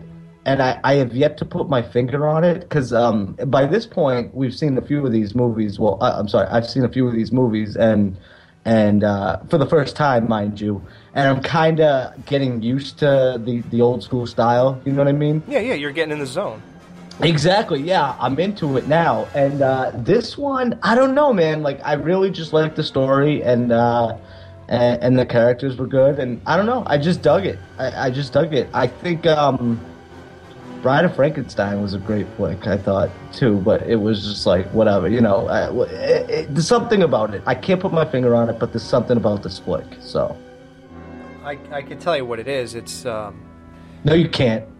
Dude, it comes through in the character. Like, it's same thing that made Psycho so special, same thing that makes this special. Unfortunately, should have made Dracula special, but just didn't, even though that guy had sort of the same thing going. But when the real inner workings of someone, like their depth to the pits that we'll never really see on the surface, when they could come through when interpreting a character, there's some kind of thing that goes on with the human psyche, I think, and we it just clicks. Yeah, you click with that because it's something you don't get from everybody else, because not many people can show that side, and not many people are willing to. So when you see something that brings that out, that is in their deepest, you know, in their cerebellum, yeah, that is gonna click.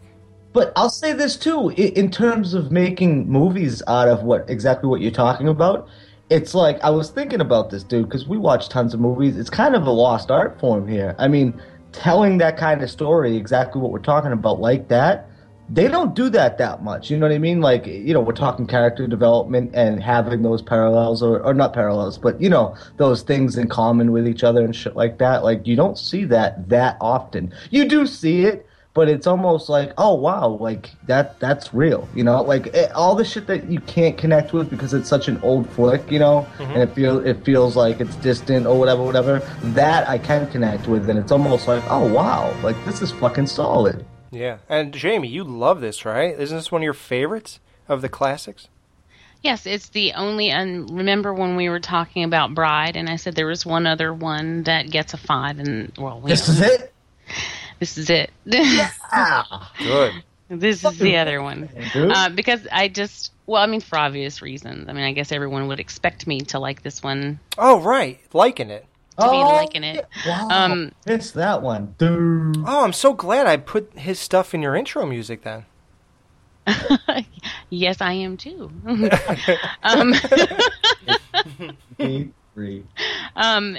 There are just things going on here that beyond the fact that it's, you know, a wolf. I really like the way the characters interact. I like the story. I like the emotions that are going on here, and I just really like Larry Talbot as a character. He breaks my heart. Yeah. I'm really attracted to him. And I don't know if there's something about him. There's just his delivery. There's a warmth. There really is. There really is. And it's touching. And whenever he's with Gwen, you can see it. Mm-hmm. And it's very endearing and very charming. I love it. So I get really wrapped up in these characters. And I really don't... This one makes me sad when it ends. Yeah, dude. And I think that's why I liked it, too. It was... Yeah. This shit was solid, dude. I'm so glad you like it, Jamie. With you just talking about it, I was thinking, really, because, like, I have no basis on, like, how to look at these movies other than this is the first time I've seen it, and, you know, this is what you get. It was from a long time ago. Do you know what I mean? Like, at least with Halloween, like, everybody loves Halloween. Dude, you gotta check this out. But, like, and I know people like these movies or whatever, but I was kind of going into all these movies blind, and hearing you that, you know, say that you love this one the most, and this is definitely my favorite. I feel a little better now. Aww. Wow, I just validated you. Validation, bitches. Dude, this movie has levels like Psycho does with me, dude. Like, it's really deep. I actually own the silver cane that he had in that movie, not the real one, of course, a replica. What? Yeah, and mine's made of real silver, and I got it. It's right next to me. Look, see, I'm holding it up. It's where you're swinging that thing. Oh, sorry. You're too close. I told you. Well, no, you know what? Come back. Yeah, this was the first tattoo I was ever contemplating on getting. When Larry gets bit on his chest, it heals up right away because he's a werewolf now, and it heals right away. And then it left supposedly a scar of a pentagram on his chest. So what I wanted to do, this movie means so much, and his character actually means so much to me that I want to get a tattoo in that same spot that he showed where the bite would be. And it would be like a wolf's, what it would look like if a wolf tore into you, but the blood drippings and the way the bite would look, it would be almost shaped loosely like a pentagram. Like the way the blood splattered, it would like almost form that. You know what I mean? Oh, we know. That's fucked. That's some badass shit. I think it's crazy that you would get that tattoo over something Psycho related. Well, I'm going for both, actually. I can't think of what I could possibly get with Psycho, though. Well, and then there's that other thing where, as much as cool as those things are, me and you have the same view on tattoos. Right. Like, what if one day I don't feel like having that on me? Whoa, you guys don't like tattoos? Is it? Well, no. It's the commitment. Do I love it enough to get it on my body? And every time it's no. It's just, it's no. Because, you know how people say I wear my heart on my sleeve and shit like that? Fuck, you guys know I talk about this shit enough. Can you imagine if I had a fucking ghost face tattoo on me, dude? Oh, that's so corny, dude. Well, but that's what I'm saying, though. It's like I talk about it enough, right, and people want me to shut the fuck up about it, and then I got a tattoo of it. It's like I don't need to have it on my body. That's just my personal view. It would be like you're making a parody of yourself in a way. Like, you'd be the guy, oh, yeah, man, I'm really into Scream. Check this out, man. And you, like, fucking turn your leg around. It's on the back of your calf. And you're like, get the fuck out of here, dude. Like, it's just so cool. Like, I just can't imagine that, dude. Like, I mean, I'm not putting down people who have these tattoos. That's cool. I'm just saying the way we feel about it is just, I would do the one on the chest because it's very vague. You know, you clearly have to explain what the fuck is on your chest, dude. I heard Scream described in the greatest way the other day. I was on another podcast, and this chick goes, she was English, she goes, Scream is so meta, it is now fucking itself in the ass. What the... I just thought it was perfect, dude. It was just so perfect. I was like, wow. I was like, that's so thought-provoking. It's true. Oh, boy. So, yeah, so this movie, like Jamie is into, it's about lycanthropes. Larry comes home. We get some nice fake green screen of him driving to the castle. Oh, God, I love it. As soon as that came on, we were like, where are we going with this? That's like the Pulp Fiction green screen when Butch fucking wins the fight. And it's just so weird, dude. He drives over, and then it turns out his father gave birth to a kid twice the size of him. I would love to see the mother. Fucking man-child. Fucking baby Huey. Yeah. Actually, here's another weird thing about this movie. Larry is supposed to be a guy who was just sent from America or he's just an American who came to England or wherever that is, just to fix Sir John's telescope. And he meets Gwen the same way and goes to that thing and gets bit. This was not supposed to be his son. Oh, I see. And Kurt Sidomak wrote this. And well, I mean, he is American. You know, I mean, he's got the mannerisms and the... He says cop. Accent, and he's American. And I guess, what did you say? It was 15 years that he was gone? Is that right? He's been gone for 15 or 18 years. Definitely one of I those just always felt like there's really very little remaining of where he came from in a short period of time. Because you think that's short? It's well, relatively, yeah. I mean, I've been away from home for longer than that, and I haven't changed that much. Of course, I didn't move to another country either, but right. I don't know. He just seems very, very American, you know. He's like 35. Doesn't fit. He probably left at 18, so, you know. Sometimes when you leave at 18 and you're amongst peers, you want to fit in, you kind of just pick up on their things right away. I don't know. So real quick, let's get the storyline. Upon his death of his brother, Larry Talbot returns home from America to his ancestral home in Wales. He visits a gypsy camp with village girl Jenny Williams, who is attacked by Bella, the gypsy, and bitten on the throat. Ooh, yeah, she's not going to become a werewolf. But I mean, everyone else gets choked, and they actually mention, or they actually say, "Oh, she was bitten on the throat." And I'm like, "Bitten? Why don't we get to see that?" Yeah, right. You know why he bit her on the throat? Because he still thinks he's playing Dracula. He was confused. Maybe he was trying to dig out her broken neck bone. Yeah, for his next movie. Oh no, he already did that movie actually. Yeah, actually, no, and the next one. It already pisses me off. I'm gonna say that. I'm gonna bite you in the fucking throat. It sounds so ruthless. Yeah. So before we gloss over that, Bela Lugosi, Dracula, and Igor, we talked about. He is now. Igor. They decided not to give him a new name. They just said, call him Bella. Yeah. His name is Bella. He's a werewolf. He's the first werewolf. And Patrick Knowles is Frank Andrews. That's important. That's very important when we talk about the next movie. And it's also just as important that Ralph Bellamy is Colonel Montfort in this movie. Bill Bellamy? So after Bella bites this girl who's hanging out with Larry and Gwen, Larry goes to kill the werewolf, but he's bitten during the fight on the chest. Bella's mother tells him that this will cause him to become a werewolf at each full moon.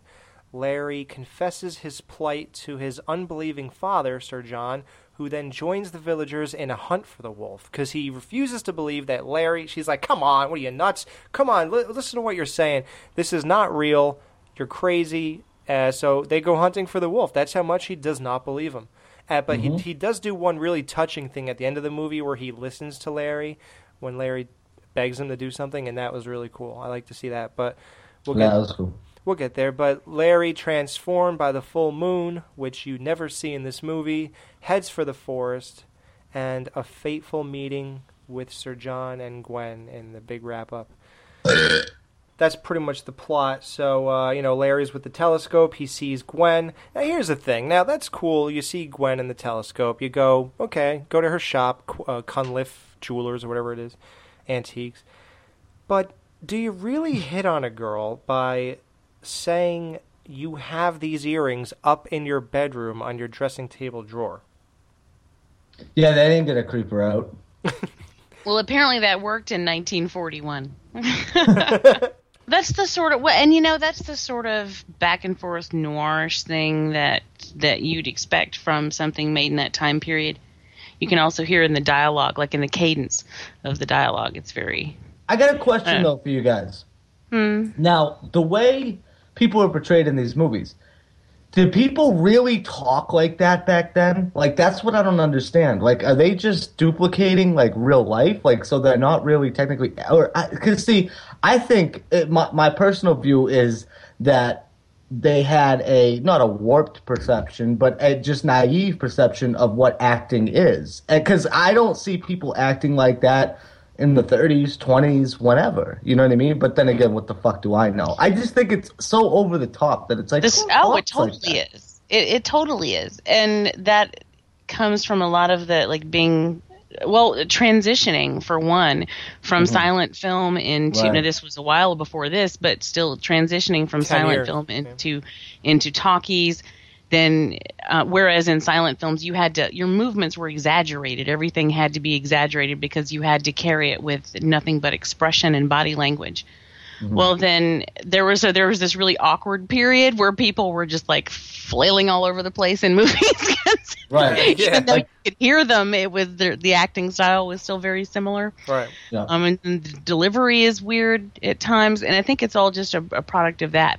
As far as like how people talked, the slang was there. The slang was the same. So here, I'll just play. So, he hits on Gwen. He goes into her shop, just going in there to buy anything, really, to hit on her. So then he finds the cane that I have. And so here's, just play a little clip so you could actually hear them acting and when they meet. And then she tells him about the actual legend of werewolves. So.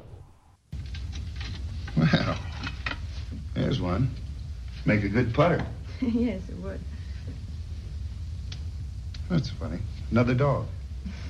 No, that's a wolf. A wolf. Mm-hmm. A wolf and a star. What does that mean? I thought you said you were psychic. Oh, I am. But this is only wood and silver, and it hasn't blue eyes. Well, that stick is priced at £3. 3 pounds? $15 for an old stick? Well, that's a very rare piece. It shows the wolf and the pentagram, the sign of the werewolf. Werewolf? What's that? Well, that's a human being who at certain times of the year changes into a wolf. You mean runs around on all fours and bites and snaps and bays at the moon? Oh, even worse than that sometimes. What big eyes you have, Grandma. Little Red Riding Hood was a werewolf story. Of course, there have been many others. There's an old poem. Even a man who is pure in heart and says his prayers by night may become a wolf when the wolfbane blooms and the autumn moon is bright. Yes, but what's this pentagram business? Every werewolf is marked with that and sees it in the palm of his next victim's hand. Look, lady, if you're trying to scare me out of here, you're not getting very far. I'll take the cane. Please tell me, have you ever seen me before? Of course. How do you suppose I knew about the earrings? I can't remember ever. Tell you what we'll do. We'll take a little walk tonight, then we'll talk it over. This guy's the funniest way of hitting on chicks. I know, he's just like, trust me, baby. I got this. I love this fucking movie, though. Just listening to that, dude, it just, wow. I saw this like a week ago, dude, and I love this fucking movie. It's... I do, too. And it's so good! It made me want to watch it again. Yeah, just that's listening what I'm to that saying. exchange. Yeah. Because I love Gwen. No one ever talks about her, really. You know, and she's just sort of, to a lot of people, they don't even pay, I'm sure they don't even pay attention to her. She's just like the throwaway female lead, you know. But I really like her. And I wish she got a little bit more credit because I just... Well, I think people know Evelyn Ankers pretty well. I mean, I see her get a lot of credit for... She does, yes. I'm just talking specifically about Gwen, like the character of Gwen. I just really like her as a character. Let's talk about her character. She's going to be married with the dude, the gamekeeper of Larry's. See, that's interesting too, because it's like Larry's going to be, he's going to own the whole estate when his dad dies, and this guy is just a piece of shit gamekeeper. He fucking runs around with dogs and geese and shit, like you know. And Larry owns the shit, so it's like she's gonna be married with like a lesser guy on the food chain, like Danny Trejo says, and now she's running with the big dog, and that's kind of bad. That's like she's a badass in a way, like she's you know, essentially cheating on her. She's going out with another guy that she just met. And she's going to be married. And it's funny because when all this happens, so she goes out, let's just, real quick, she goes out, Bella reads their palms. And it's funny, too, Bela Lugosi's sitting there. And, you know, they all go out at night after he just does that right now. He hits on her, invites her to go out. They all go, get their fortunes told, or they're gonna. And Bela Lugosi is sitting there reading Jenny Williams' palm. And saying, your right hand tells your past, your left hand tells your future. Meanwhile, dude, you've been a werewolf for how long now? I mean, it's pretty established. Don't you know a full moon? Like you're like 5 minutes from turning, and you're open for business. You're reading people's hands. Like, did you ever think like, hey, maybe I'll take off the afternoon and get prepared to not kill people? Because I know what I'm going to do. And it's funny, too, because once he bites Larry, and Larry becomes a wolf, Maliva tells him, and it's established, she knows, she saw the scar. She tells everybody, and they all, like, they dip. And it's like, and they're all scattering around, and Larry goes, what's wrong? And he goes, there's a werewolf on camp. And it's like, dude, you've had a fucking werewolf on camp, and you all hung out then. What's the difference if it's me? Like, there's just some things that are weird about that. Yeah. But I agree. But, you know, we talked about how Bella was a dog and the reason why this is... I guess we could talk now. Yeah, so they come back. You know, Jenny Williams gets killed by the wolf. Larry gets bitten. His coat's torn to shreds. They come in. It's a whole big thing.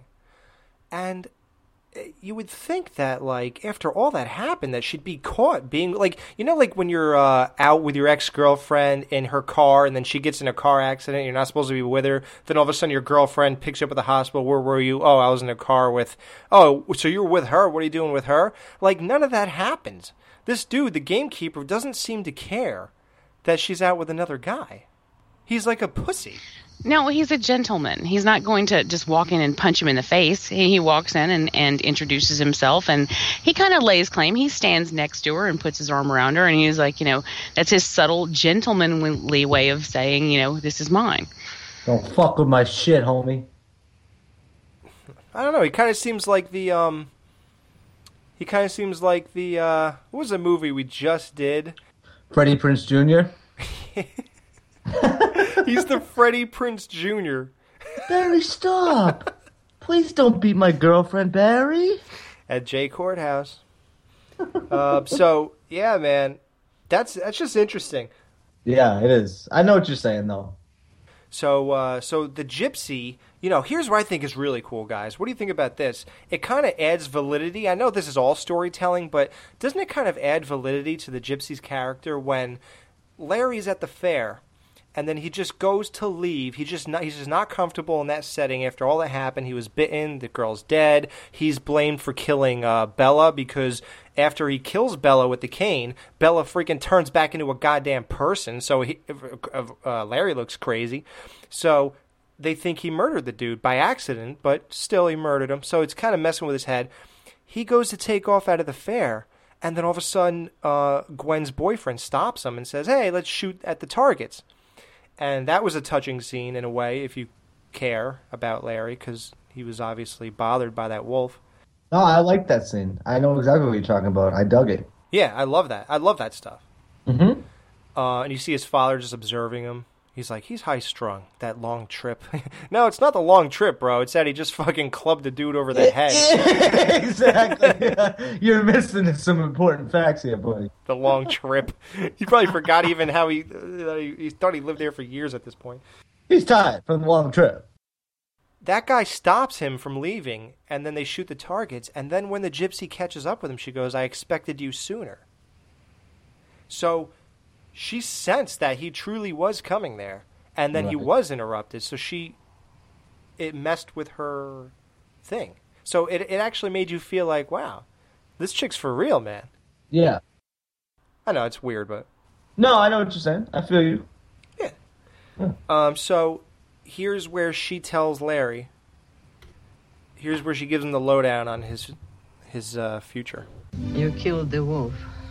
Well, there's no crime in that, is there? The wolf was Bela. You think I don't know the difference between a wolf and a man? Bela became a wolf, and you killed him. A werewolf can be killed only with a silver bullet, or a silver knife, or a stick with a silver handle. You're insane. I tell you, I killed a wolf, a plain, ordinary wolf. Take this charm, the pentagram, the sign of the wolf. It can break the evil spell. Evil spell. Pentagram, wolfbane. Oh, I'm sick of the whole thing. I'm going to get out of here. Whoever is bitten by a werewolf and lives becomes a werewolf himself. Oh, quit handing me that. You're just wasting your time. The wolf bit you, didn't he? Yeah. Yeah, he did. Wear this charm over your heart always. All right, I'll take it. What's it worth to you? I'll give you... to show me the wound? What? Do you dare to show me the wound?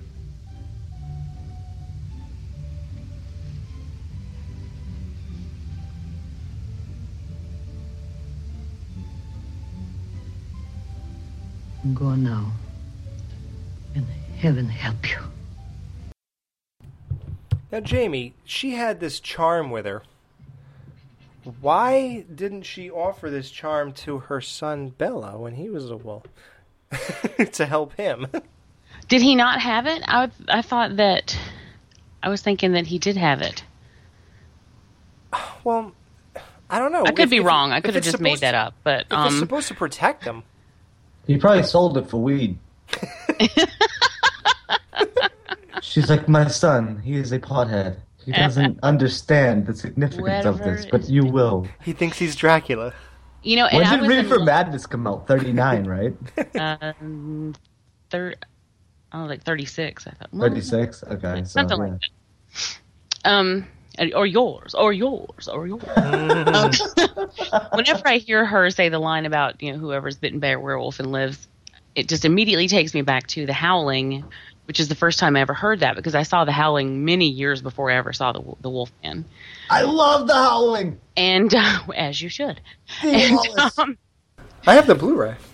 Anyway, so it always takes me back to that movie immediately because they use that scene in that movie. And anyway, I just so that line in particular is just, whenever I hear it, I get chills. And even though her delivery is practically emotionless. You know where she learned that from? Bela Lugosi. Yeah. Okay, ready? Let's do both their lines. Here, ready, Jamie? You do hers and I'll do his. Ready? First, here's Dracula. I've chartered a ship.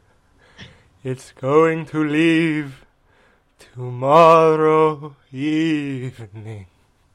All right, now do hers. Whoever is bitten by That's too fast. Oh, you're right. We'll try to get out of this one. And there's that little quivering, too, where she's like, whoever is... Yeah! I think that's because she's old. But whoever is bitten by a werewolf and lives becomes a werewolf himself. That was good.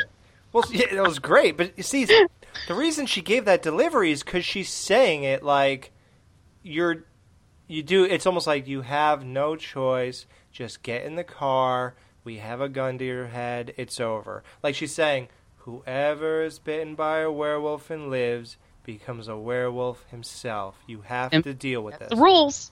Yeah, like that's the way she presented it. Like you have to deal with this. Like that's how you would tell somebody, dude. As a matter of fact, man, whoever is bitten by a werewolf and lives, and that's what she was doing, but in her old creepy way.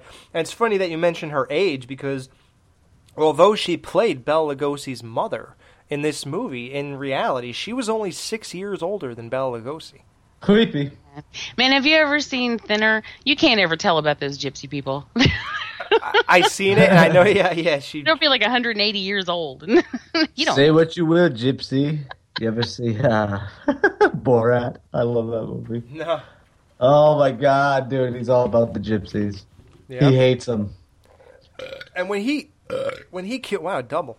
When he kills that wolf, that's actually Lon Chaney Jr.'s dog. Really? Yeah, he just he adopted that dog or something like that. And there's plenty of pictures. I think I posted one. If you ever saw the picture of the Wolfman with the dog he's laying on, I put it on my Facebook. It's his own German Shepherd. He would do that. Dog was everything to him, and that dog was in this movie. It was in The Ghost of Frankenstein. Mm-hmm. It was he puts that dog in all his movies. Yeah, like they were like best buds, dude. And like Lon Chaney Jr. is such a complex, deep guy. Like when he would always like between breaks in the movie and stuff, he would buy kids ice cream like who were around the movie set, but he had dark sides to him because the whole father thing. Like he was a really bad alcoholic, like super bad, and it was so bad to the point where when he was on set, he told the director straight up, "Get what you can, get it out of me by 10 a.m. because after that I can't promise you anything." Oh, shit. Like, he's straight up, by 12 o'clock, the dude is 3 sheets to the wind. Like, he was really a drinker. And what he used to do was, he would drink, and he would My father was a drinker. Sorry. he would get he had a buddy he hung out with, like a big guy on set. They were, like, friends, and they would get in the trailer and just move all the furniture to the walls. And they would beat the shit out of each other. Like that's what they did for fun, dude. Oh, like drunken fighting? Like Fight Club, yeah. Like I do that all the time with my buddies. We go slap for slap when we're drunk. We just slap. Slap boxing? Yeah. That shit's fun, dude. It's fun. It's not the greatest idea, but dude, it seems so perfect when you're drunk as fuck. It does seem like everything seems like a good idea. It's not the greatest idea. It's not, dude. You know it's not, and you know it's gonna hurt the next day. But yeah, my buddy broke one of my other buddy's arms, dude, doing that. That kid that we had on, that Danielle Harris, to test the Skype last night, Alex. Yeah, same thing. Graham? He broke my buddy's arm. Graham. Because they were drunk battling. Yeah. All right. So the Wolfman, like Jamie said, he goes ahead. He turns into a wolf and a wife beater. He puts a shirt on, goes outside. First guy he kills is a grave digger. So many a grave he's dug for others. Now they'll be digging one for him. Was it the same grave digger from Halloween? Judith Myers. That was good. Yeah. And it pisses me off I don't get to hear the end of that story. You know, everybody talks about that. On that retrospective, they said, Dave said, didn't you always want to hear the end of that story? Yes, of course I did. What did Charlie Bones do with a hacksaw exactly? Because I can't imagine unless they actually finish it out.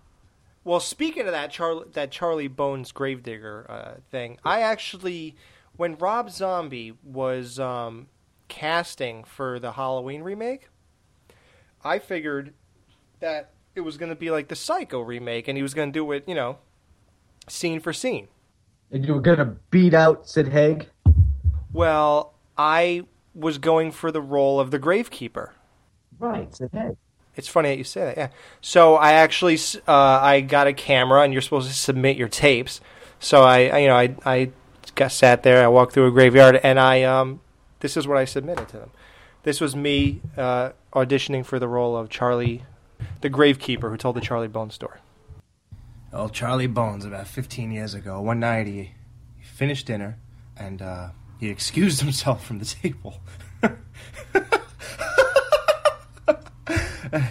Yeah. Well, so then he went outside and got himself a hacksaw.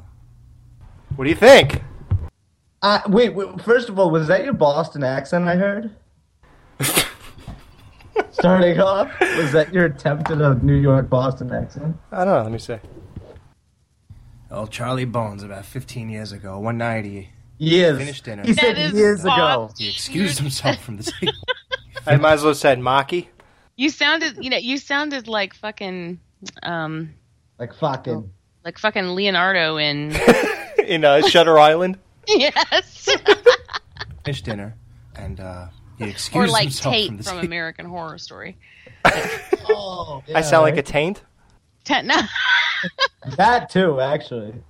You sound like the space between balls and an asshole. He excused himself from the table. Yeah. Well, so then he went outside and got himself a hacksaw. See, now Rob Zombie said, "I appreciate your submission, but I think you're interpreting the humor of the story a little off." So he just didn't. Did he really say that? Yeah, I thought I was giving a moderate interpretation of that whole thing. No, that was spot on, except for the creepy laugh. Well, that's what he did. But I think you laughed a little much. I mean, I'm saying yours is way more creepier. You think? Yes, I do. I know. Wait, dude, one more time. Tell me what's wrong with that. Well, Charlie Bones, about 15 years ago, one night he finished dinner, and he excused himself from the table. Yeah. Well, so then he went outside and got himself a hacksaw. Charlie Bones, 15 Like, years I ago, one night don't know. I just finished. That's how he was laughing, so I know. Well, his was like an uncomfortable laugh, and yours is like like I find it hilarious. Like you're slapping your knee over there. He excused himself from the table. Or like a cartoon. Like I picture you like in a straitjacket bouncing off the wall. Like a cackling retard. Okay, did you ever play Crash Bandicoot anything? Yes. Okay, do you know Ripperoo? Yes. Okay, Ripperoo. That's what I'm picturing. A little creature in a straitjacket, bouncing around, bouncing off the walls, going, Jamie, I thought he found humor that he excused himself from the table. You see, the thing that's funny about... Why is that funny? It's the reason he laughed is because he's actually... It's like, can you believe how funny that is? That he excused himself from the table before he went into the garage for a hacksaw to come back and kill them. He thought that was funny. I mean, that is what he... Well, I don't know. I really always saw it as more of an uncomfortable, ironic laughter. You know, we can make a whole show out of the stuff between the Wolfman review. Yeah, right. But it's good. This movie even brings conversations. But here's what I think is fascinating about the Wolfman. The number one fascinating thing is that although all this stuff is happening, and this whole thing with Larry and Gwen, they continue to hang out with each other alone in the woods, in public. Like, you don't think the spotlight is on you after you murder a dude and a girl who was with you was murdered, and she's going to be married, and you're this new guy waltzing in here, and all these murders started happening when you showed up? And she doesn't care. She's like Tara from Sons of Anarchy. She doesn't care that Jax is killing people and all this chaos is going on. She's going to stay with him. I think Tara cares, but she just knows there ain't shit she could do about it. There ain't nothing she could do about it. Well, Jamie, so how do you feel about that character of Gwen? Like, is she stupid, or is she just so taken with this guy that she doesn't... No, I think that he's the kind of guy that you could feel safe with, and she just wants to be with him. And I can totally see her not fearing anything when she's with him. I get that. Right. That's how I feel when I'm with Dan. That kind of guy doesn't exist as much anymore. But they are out there. Yeah, he's right next to you, Jamie. Fuck y'all. Are you kidding me? You would trip me and run in the other direction to get away from the monster. Oh, Dan, she told you. No, that's what would happen. No, stop. So. No, I know. Alex would tie meat around my neck before we went walking through the woods. Jamie, let's go. You stand in front. Like, I would totally be the guy from Friday 13th Part 7 with Tina's mom or whatever. How he held her. You'd be like Freddie Prinze Jr. You'd be like, Wolfman, stop. Please. Stop it. Come on. Come on. I understand your pain. So here's some what the F moments. There are some what the F moments in this movie, and one of them is, they're hunting the wolf who killed the graveyard guy, the gravedigger, and they talk about these wolf tracks, and they're like, well, these are wolf tracks, clearly. And then one guy goes, I think I'm going to send them to the university to have them cast and examine. And he goes, they'll laugh you right out of there. It's clearly wolf tracks. Now, okay. We've seen the difference between a normal wolf, which was just a German Shepherd, but whatever, to a man who turns into a wolf and walks on his tippy toes. Now, what I want to know is, how in the world do you look at Lon Chaney Jr.'s wolf tracks and just say that's a regular dog's foot? Clearly, it's bigger. Right. It's a 225-pound guy, right? Who's 6'4", whose feet transforms into an animal's feet, from half human and half animal. How are those wolf prints? Alex, did you hear about did you see the new Bigfoot footage, dude? There's more? Oh my god, dude, it's been all over the fucking internet, dude. Everybody's going crazy about it. I gotta send it to you. Really? Yeah, it's legit, dude. Who's the Robert Patterson? Did he film it or no? Robert Pattinson? That one? I don't know. Yeah, but no, you gotta check that out, dude, for sure. You especially will love that shit, dude. It's fucking boss, dude. Definitely. It's everything that I expected Bigfoot to be. Cool. Yeah, Great. That is. Cool. Yeah, me and Jason Lloyd are looking. We said it's easier to find Bigfoot than it is a good Bigfoot movie. This is that's very true. That's very true. The Wolfman is clearly a murderer, and he's a monster.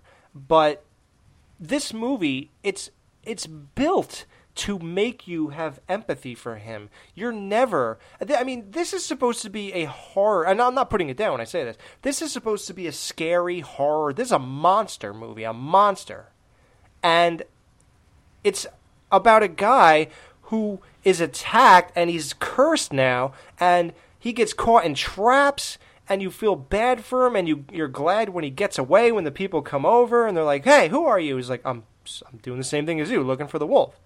And then he has that whole scene on the stairs with his father. This is geared to make you feel incredibly sorry for this guy and love him. Right. Like, what do you think of that dynamic, that we're supposed to be going to the movies to get scared, but you can't not love this guy? Well, I think it's an early incarnation of things we've seen over and over again about loving the villains. You know what I mean? Yeah. I mean, because those are the type of movies that really work. I mean, I know there's tons and tons of examples, but I mean, look at Devil's Rejects. Those are the worst of the worst fucking scumbaggy people. Right. But we care about them when they die at the end, when they blast Freebird, you know? So it's like, it's all the same shit, you know what I mean? But that, I mean, going back to these days, dude, that was a great fucking way to go about it, I thought, you know? And honestly, I mean, if you really look at it, dude, isn't this technically the template for everything that came after? I mean, this is the fucking bee's knees. Yeah. I always appreciate a story that can give me conflicting emotions and make my heart argue with my head or whatever. I mean, if you can engage me like that on that many emotional levels, then I think you're doing a great job. And right. This is a very simple, straightforward film. There aren't a lot of elaborate sets. You know, it takes place in a few key areas, and it's just laid out. You know, it's just bam, bam, bam, bam, bam. It's very simple, but at the same time, it manages to work in very subtly these emotional changes that then get you without you even realizing it. Mm-hmm. And here's the scene that did it for me. I actually, I know this is weird, but I got choked up watching this the last time because I have a lot of similarities with Larry Talbot, and this guy this is perfect. Just everything. What do you wax a lot or something? Or? You're so stupid, dude. No, I chase cars. I'm like a dog. I have to talk. Here's the scene that really... This scene's important because what it does is, we see that this is happening. We know it's true. We know that the world won't believe us. We become Larry Talbot. So when he confronts his dad, the one person... Because the dad's lovable in a lot of ways, and the one person you really want on your side, and you see that he loves Larry. You see that he wants the best for him, and he cares. So it's very important to us that Sir John believes him. That's where the power in this scene lies. So here it is. I've got to get away from here. Baylor the Gypsy was a werewolf. I killed him with that silver cane. I was bitten. Look. The pentagram. That scar could be made by most any animal. Yes, but it's the sign of the werewolf. They say that he can see it in the palm of the hand of his next victim. That's hard to believe. I saw it. Tonight, in Gwen's hand. Larry. How can I help you get rid of this fear, this mental quagmire you've got yourself into? What can I say to you? You don't understand. You think I'm insane. Why... What was that? Well, that's Paul Munford and the men. They caught nothing in the trap, so now they're going to hunt the wolf. They're out hunting for me. Stop it! Stop it!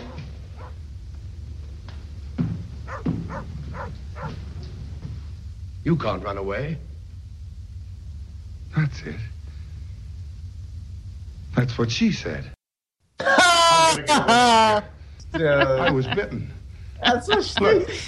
Which reminds me, there's a comedic moment later on with him where they're talking about when he's explaining lycanthropy, and he says it's all Greek to me, and he's like, "Well, it is Greek. It is Greek." Yeah.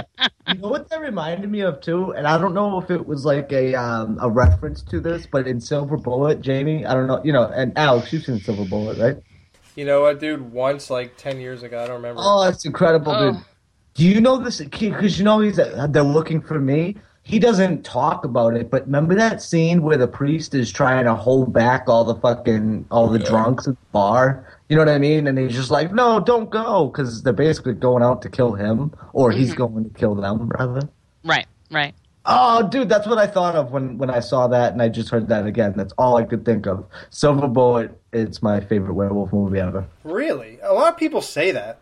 Kidding me, dude? Silver Bullet? Dude, okay, Silver Bullet is fucking... Dude, that scarred me. I told you, dude, I said this earlier. That is probably one of the only movies that seriously fucked with me, dude. And it is just... It's scary beyond belief, dude. But isn't Corey Feldman in that?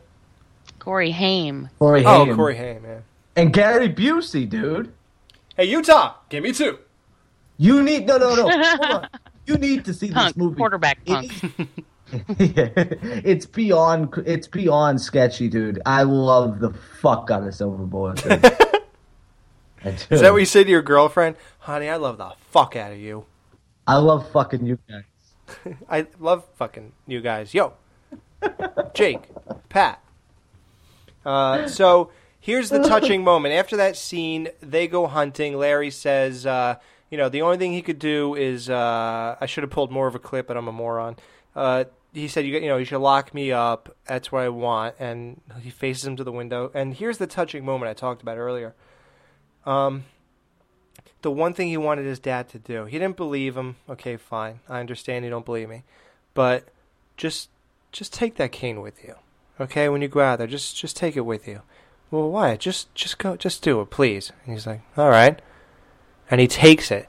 And that is, to us, we couldn't get him to believe us when we try to tell him what's really happening.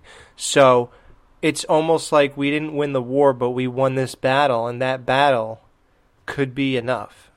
It's all we've got. Mm-hmm. And he took it, and obviously it was the turning point. Their relationship, because he just... But yeah, so I mean, he goes out there, the hunt's on, he breaks out, and his dad, he attacks Gwen, and here's an interesting story about that.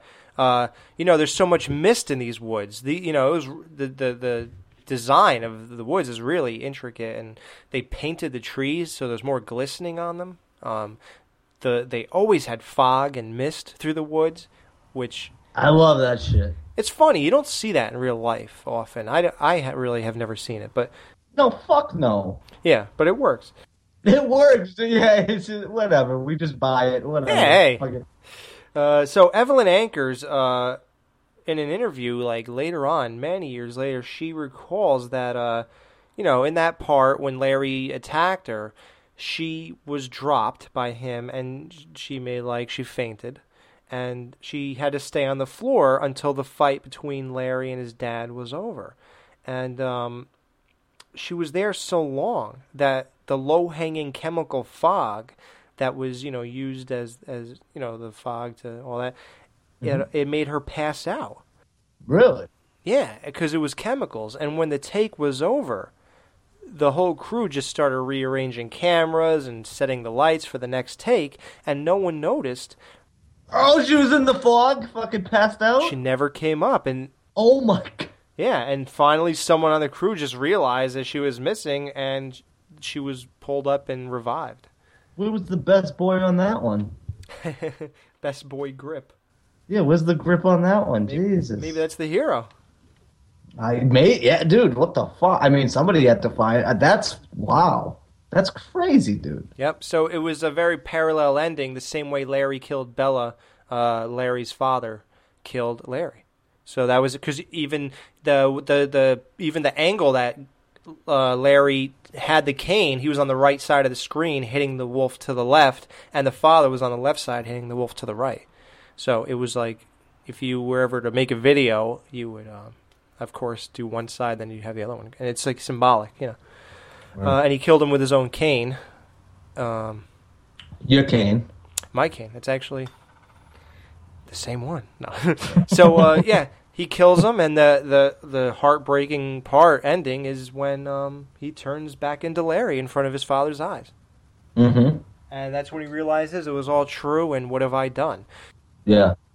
Solid flick, dude. I see. That's why I like it, man. It's full of emotion. It's full of, cheesiness. I mean, I know some people don't see it that way, but it's all fucking cheesy. All these movies are cheesy in my eyes. I say it's cheesy, but it was probably revolutionary back then. Of course it was. But I mean, every aspect of this movie, dude, was just great for me. I mean, listen, dude, between the character development and then just with everything, dude, even like the makeup. Okay, so Wolfman, he literally looks exactly like 50-50 a wolf and a man, correct? Like, it's not like a wolf, like this guy turns into a wolf. Like, he has his same eyes still, and he still has humanity and shit like that. And I just can't get over that, dude. Like, there's something about this movie where I'm definitely going to watch this bitch again, for sure. For sure, dude. And there were so many aspects to it which I liked,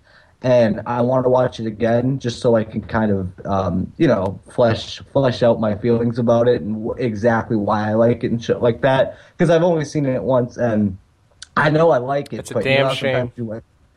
Sometimes you like it, though, and you don't know exactly why. Yeah. So, yeah, I'd love to watch it again, dude. There are a lot of things in this movie, I think kind of like, it's the same thing, he kind of looked like Teen Wolf. Yeah, right. No, but seriously, he did. Right? I'm doing something in here. But he's the same type. Exactly. That's what I mean. Yeah, like he's still a human, but he's just hairy. Which do you find scarier? Silver Bullet. Okay. Oh, good for you. You like bipedal werewolves. Oh God, that movie's so sketchy.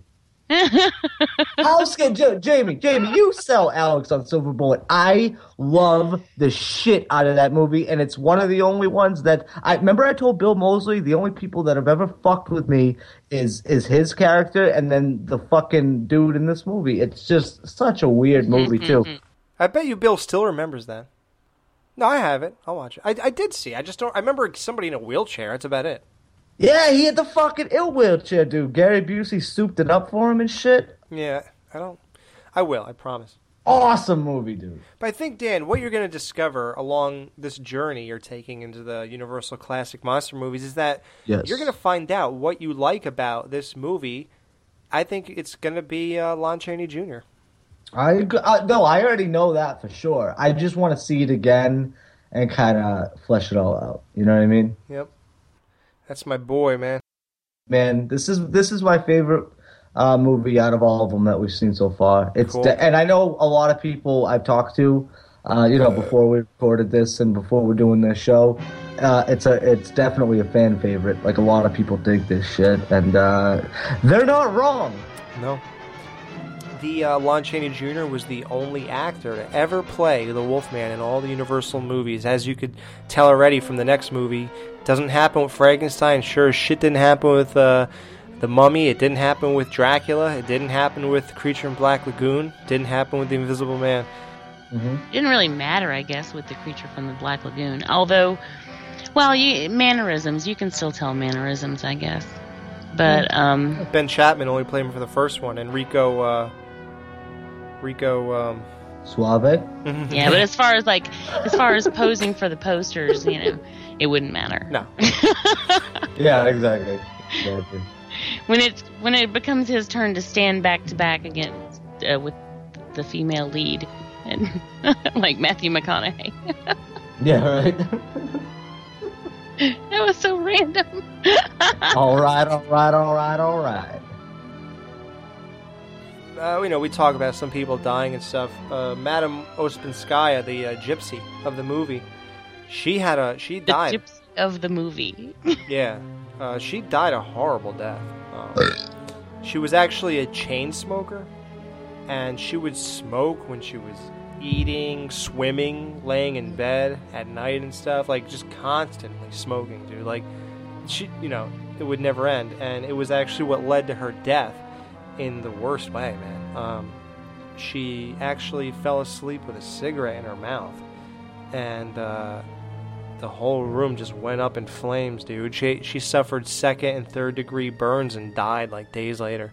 Crazy, dude. You just wake up in fucking flames, dude. Like, yeah, I know a couple people that have done that have taken drugs, and I'm watching them, and their cigarettes are just like the ash is bigger than the cigarette itself. All right, well, so that's the Wolfman. How do you rate this? I think it's funny. We've been matching a lot. We gave Dracula all 3s. We gave Son of Frankenstein. We all gave a 2 to that then. So we matched 2 movies, and I think we're going 5s, right? On this Yes. one? Yeah. Yes. Fuck yeah. Yeah. This is we love this movie. So I love this shit, dude. I'm gonna watch it again for sure before Halloween hits. This bitch is going on again for sure. Yep, and you're gonna get your fill of the Wolfman, dude. Not saying that you won't want to revisit this, but you're gonna become very familiar. So really, all right, what you got? Hey man, 5 times, dude. Mm-hmm. So hey, bring it on. Yep. Ow!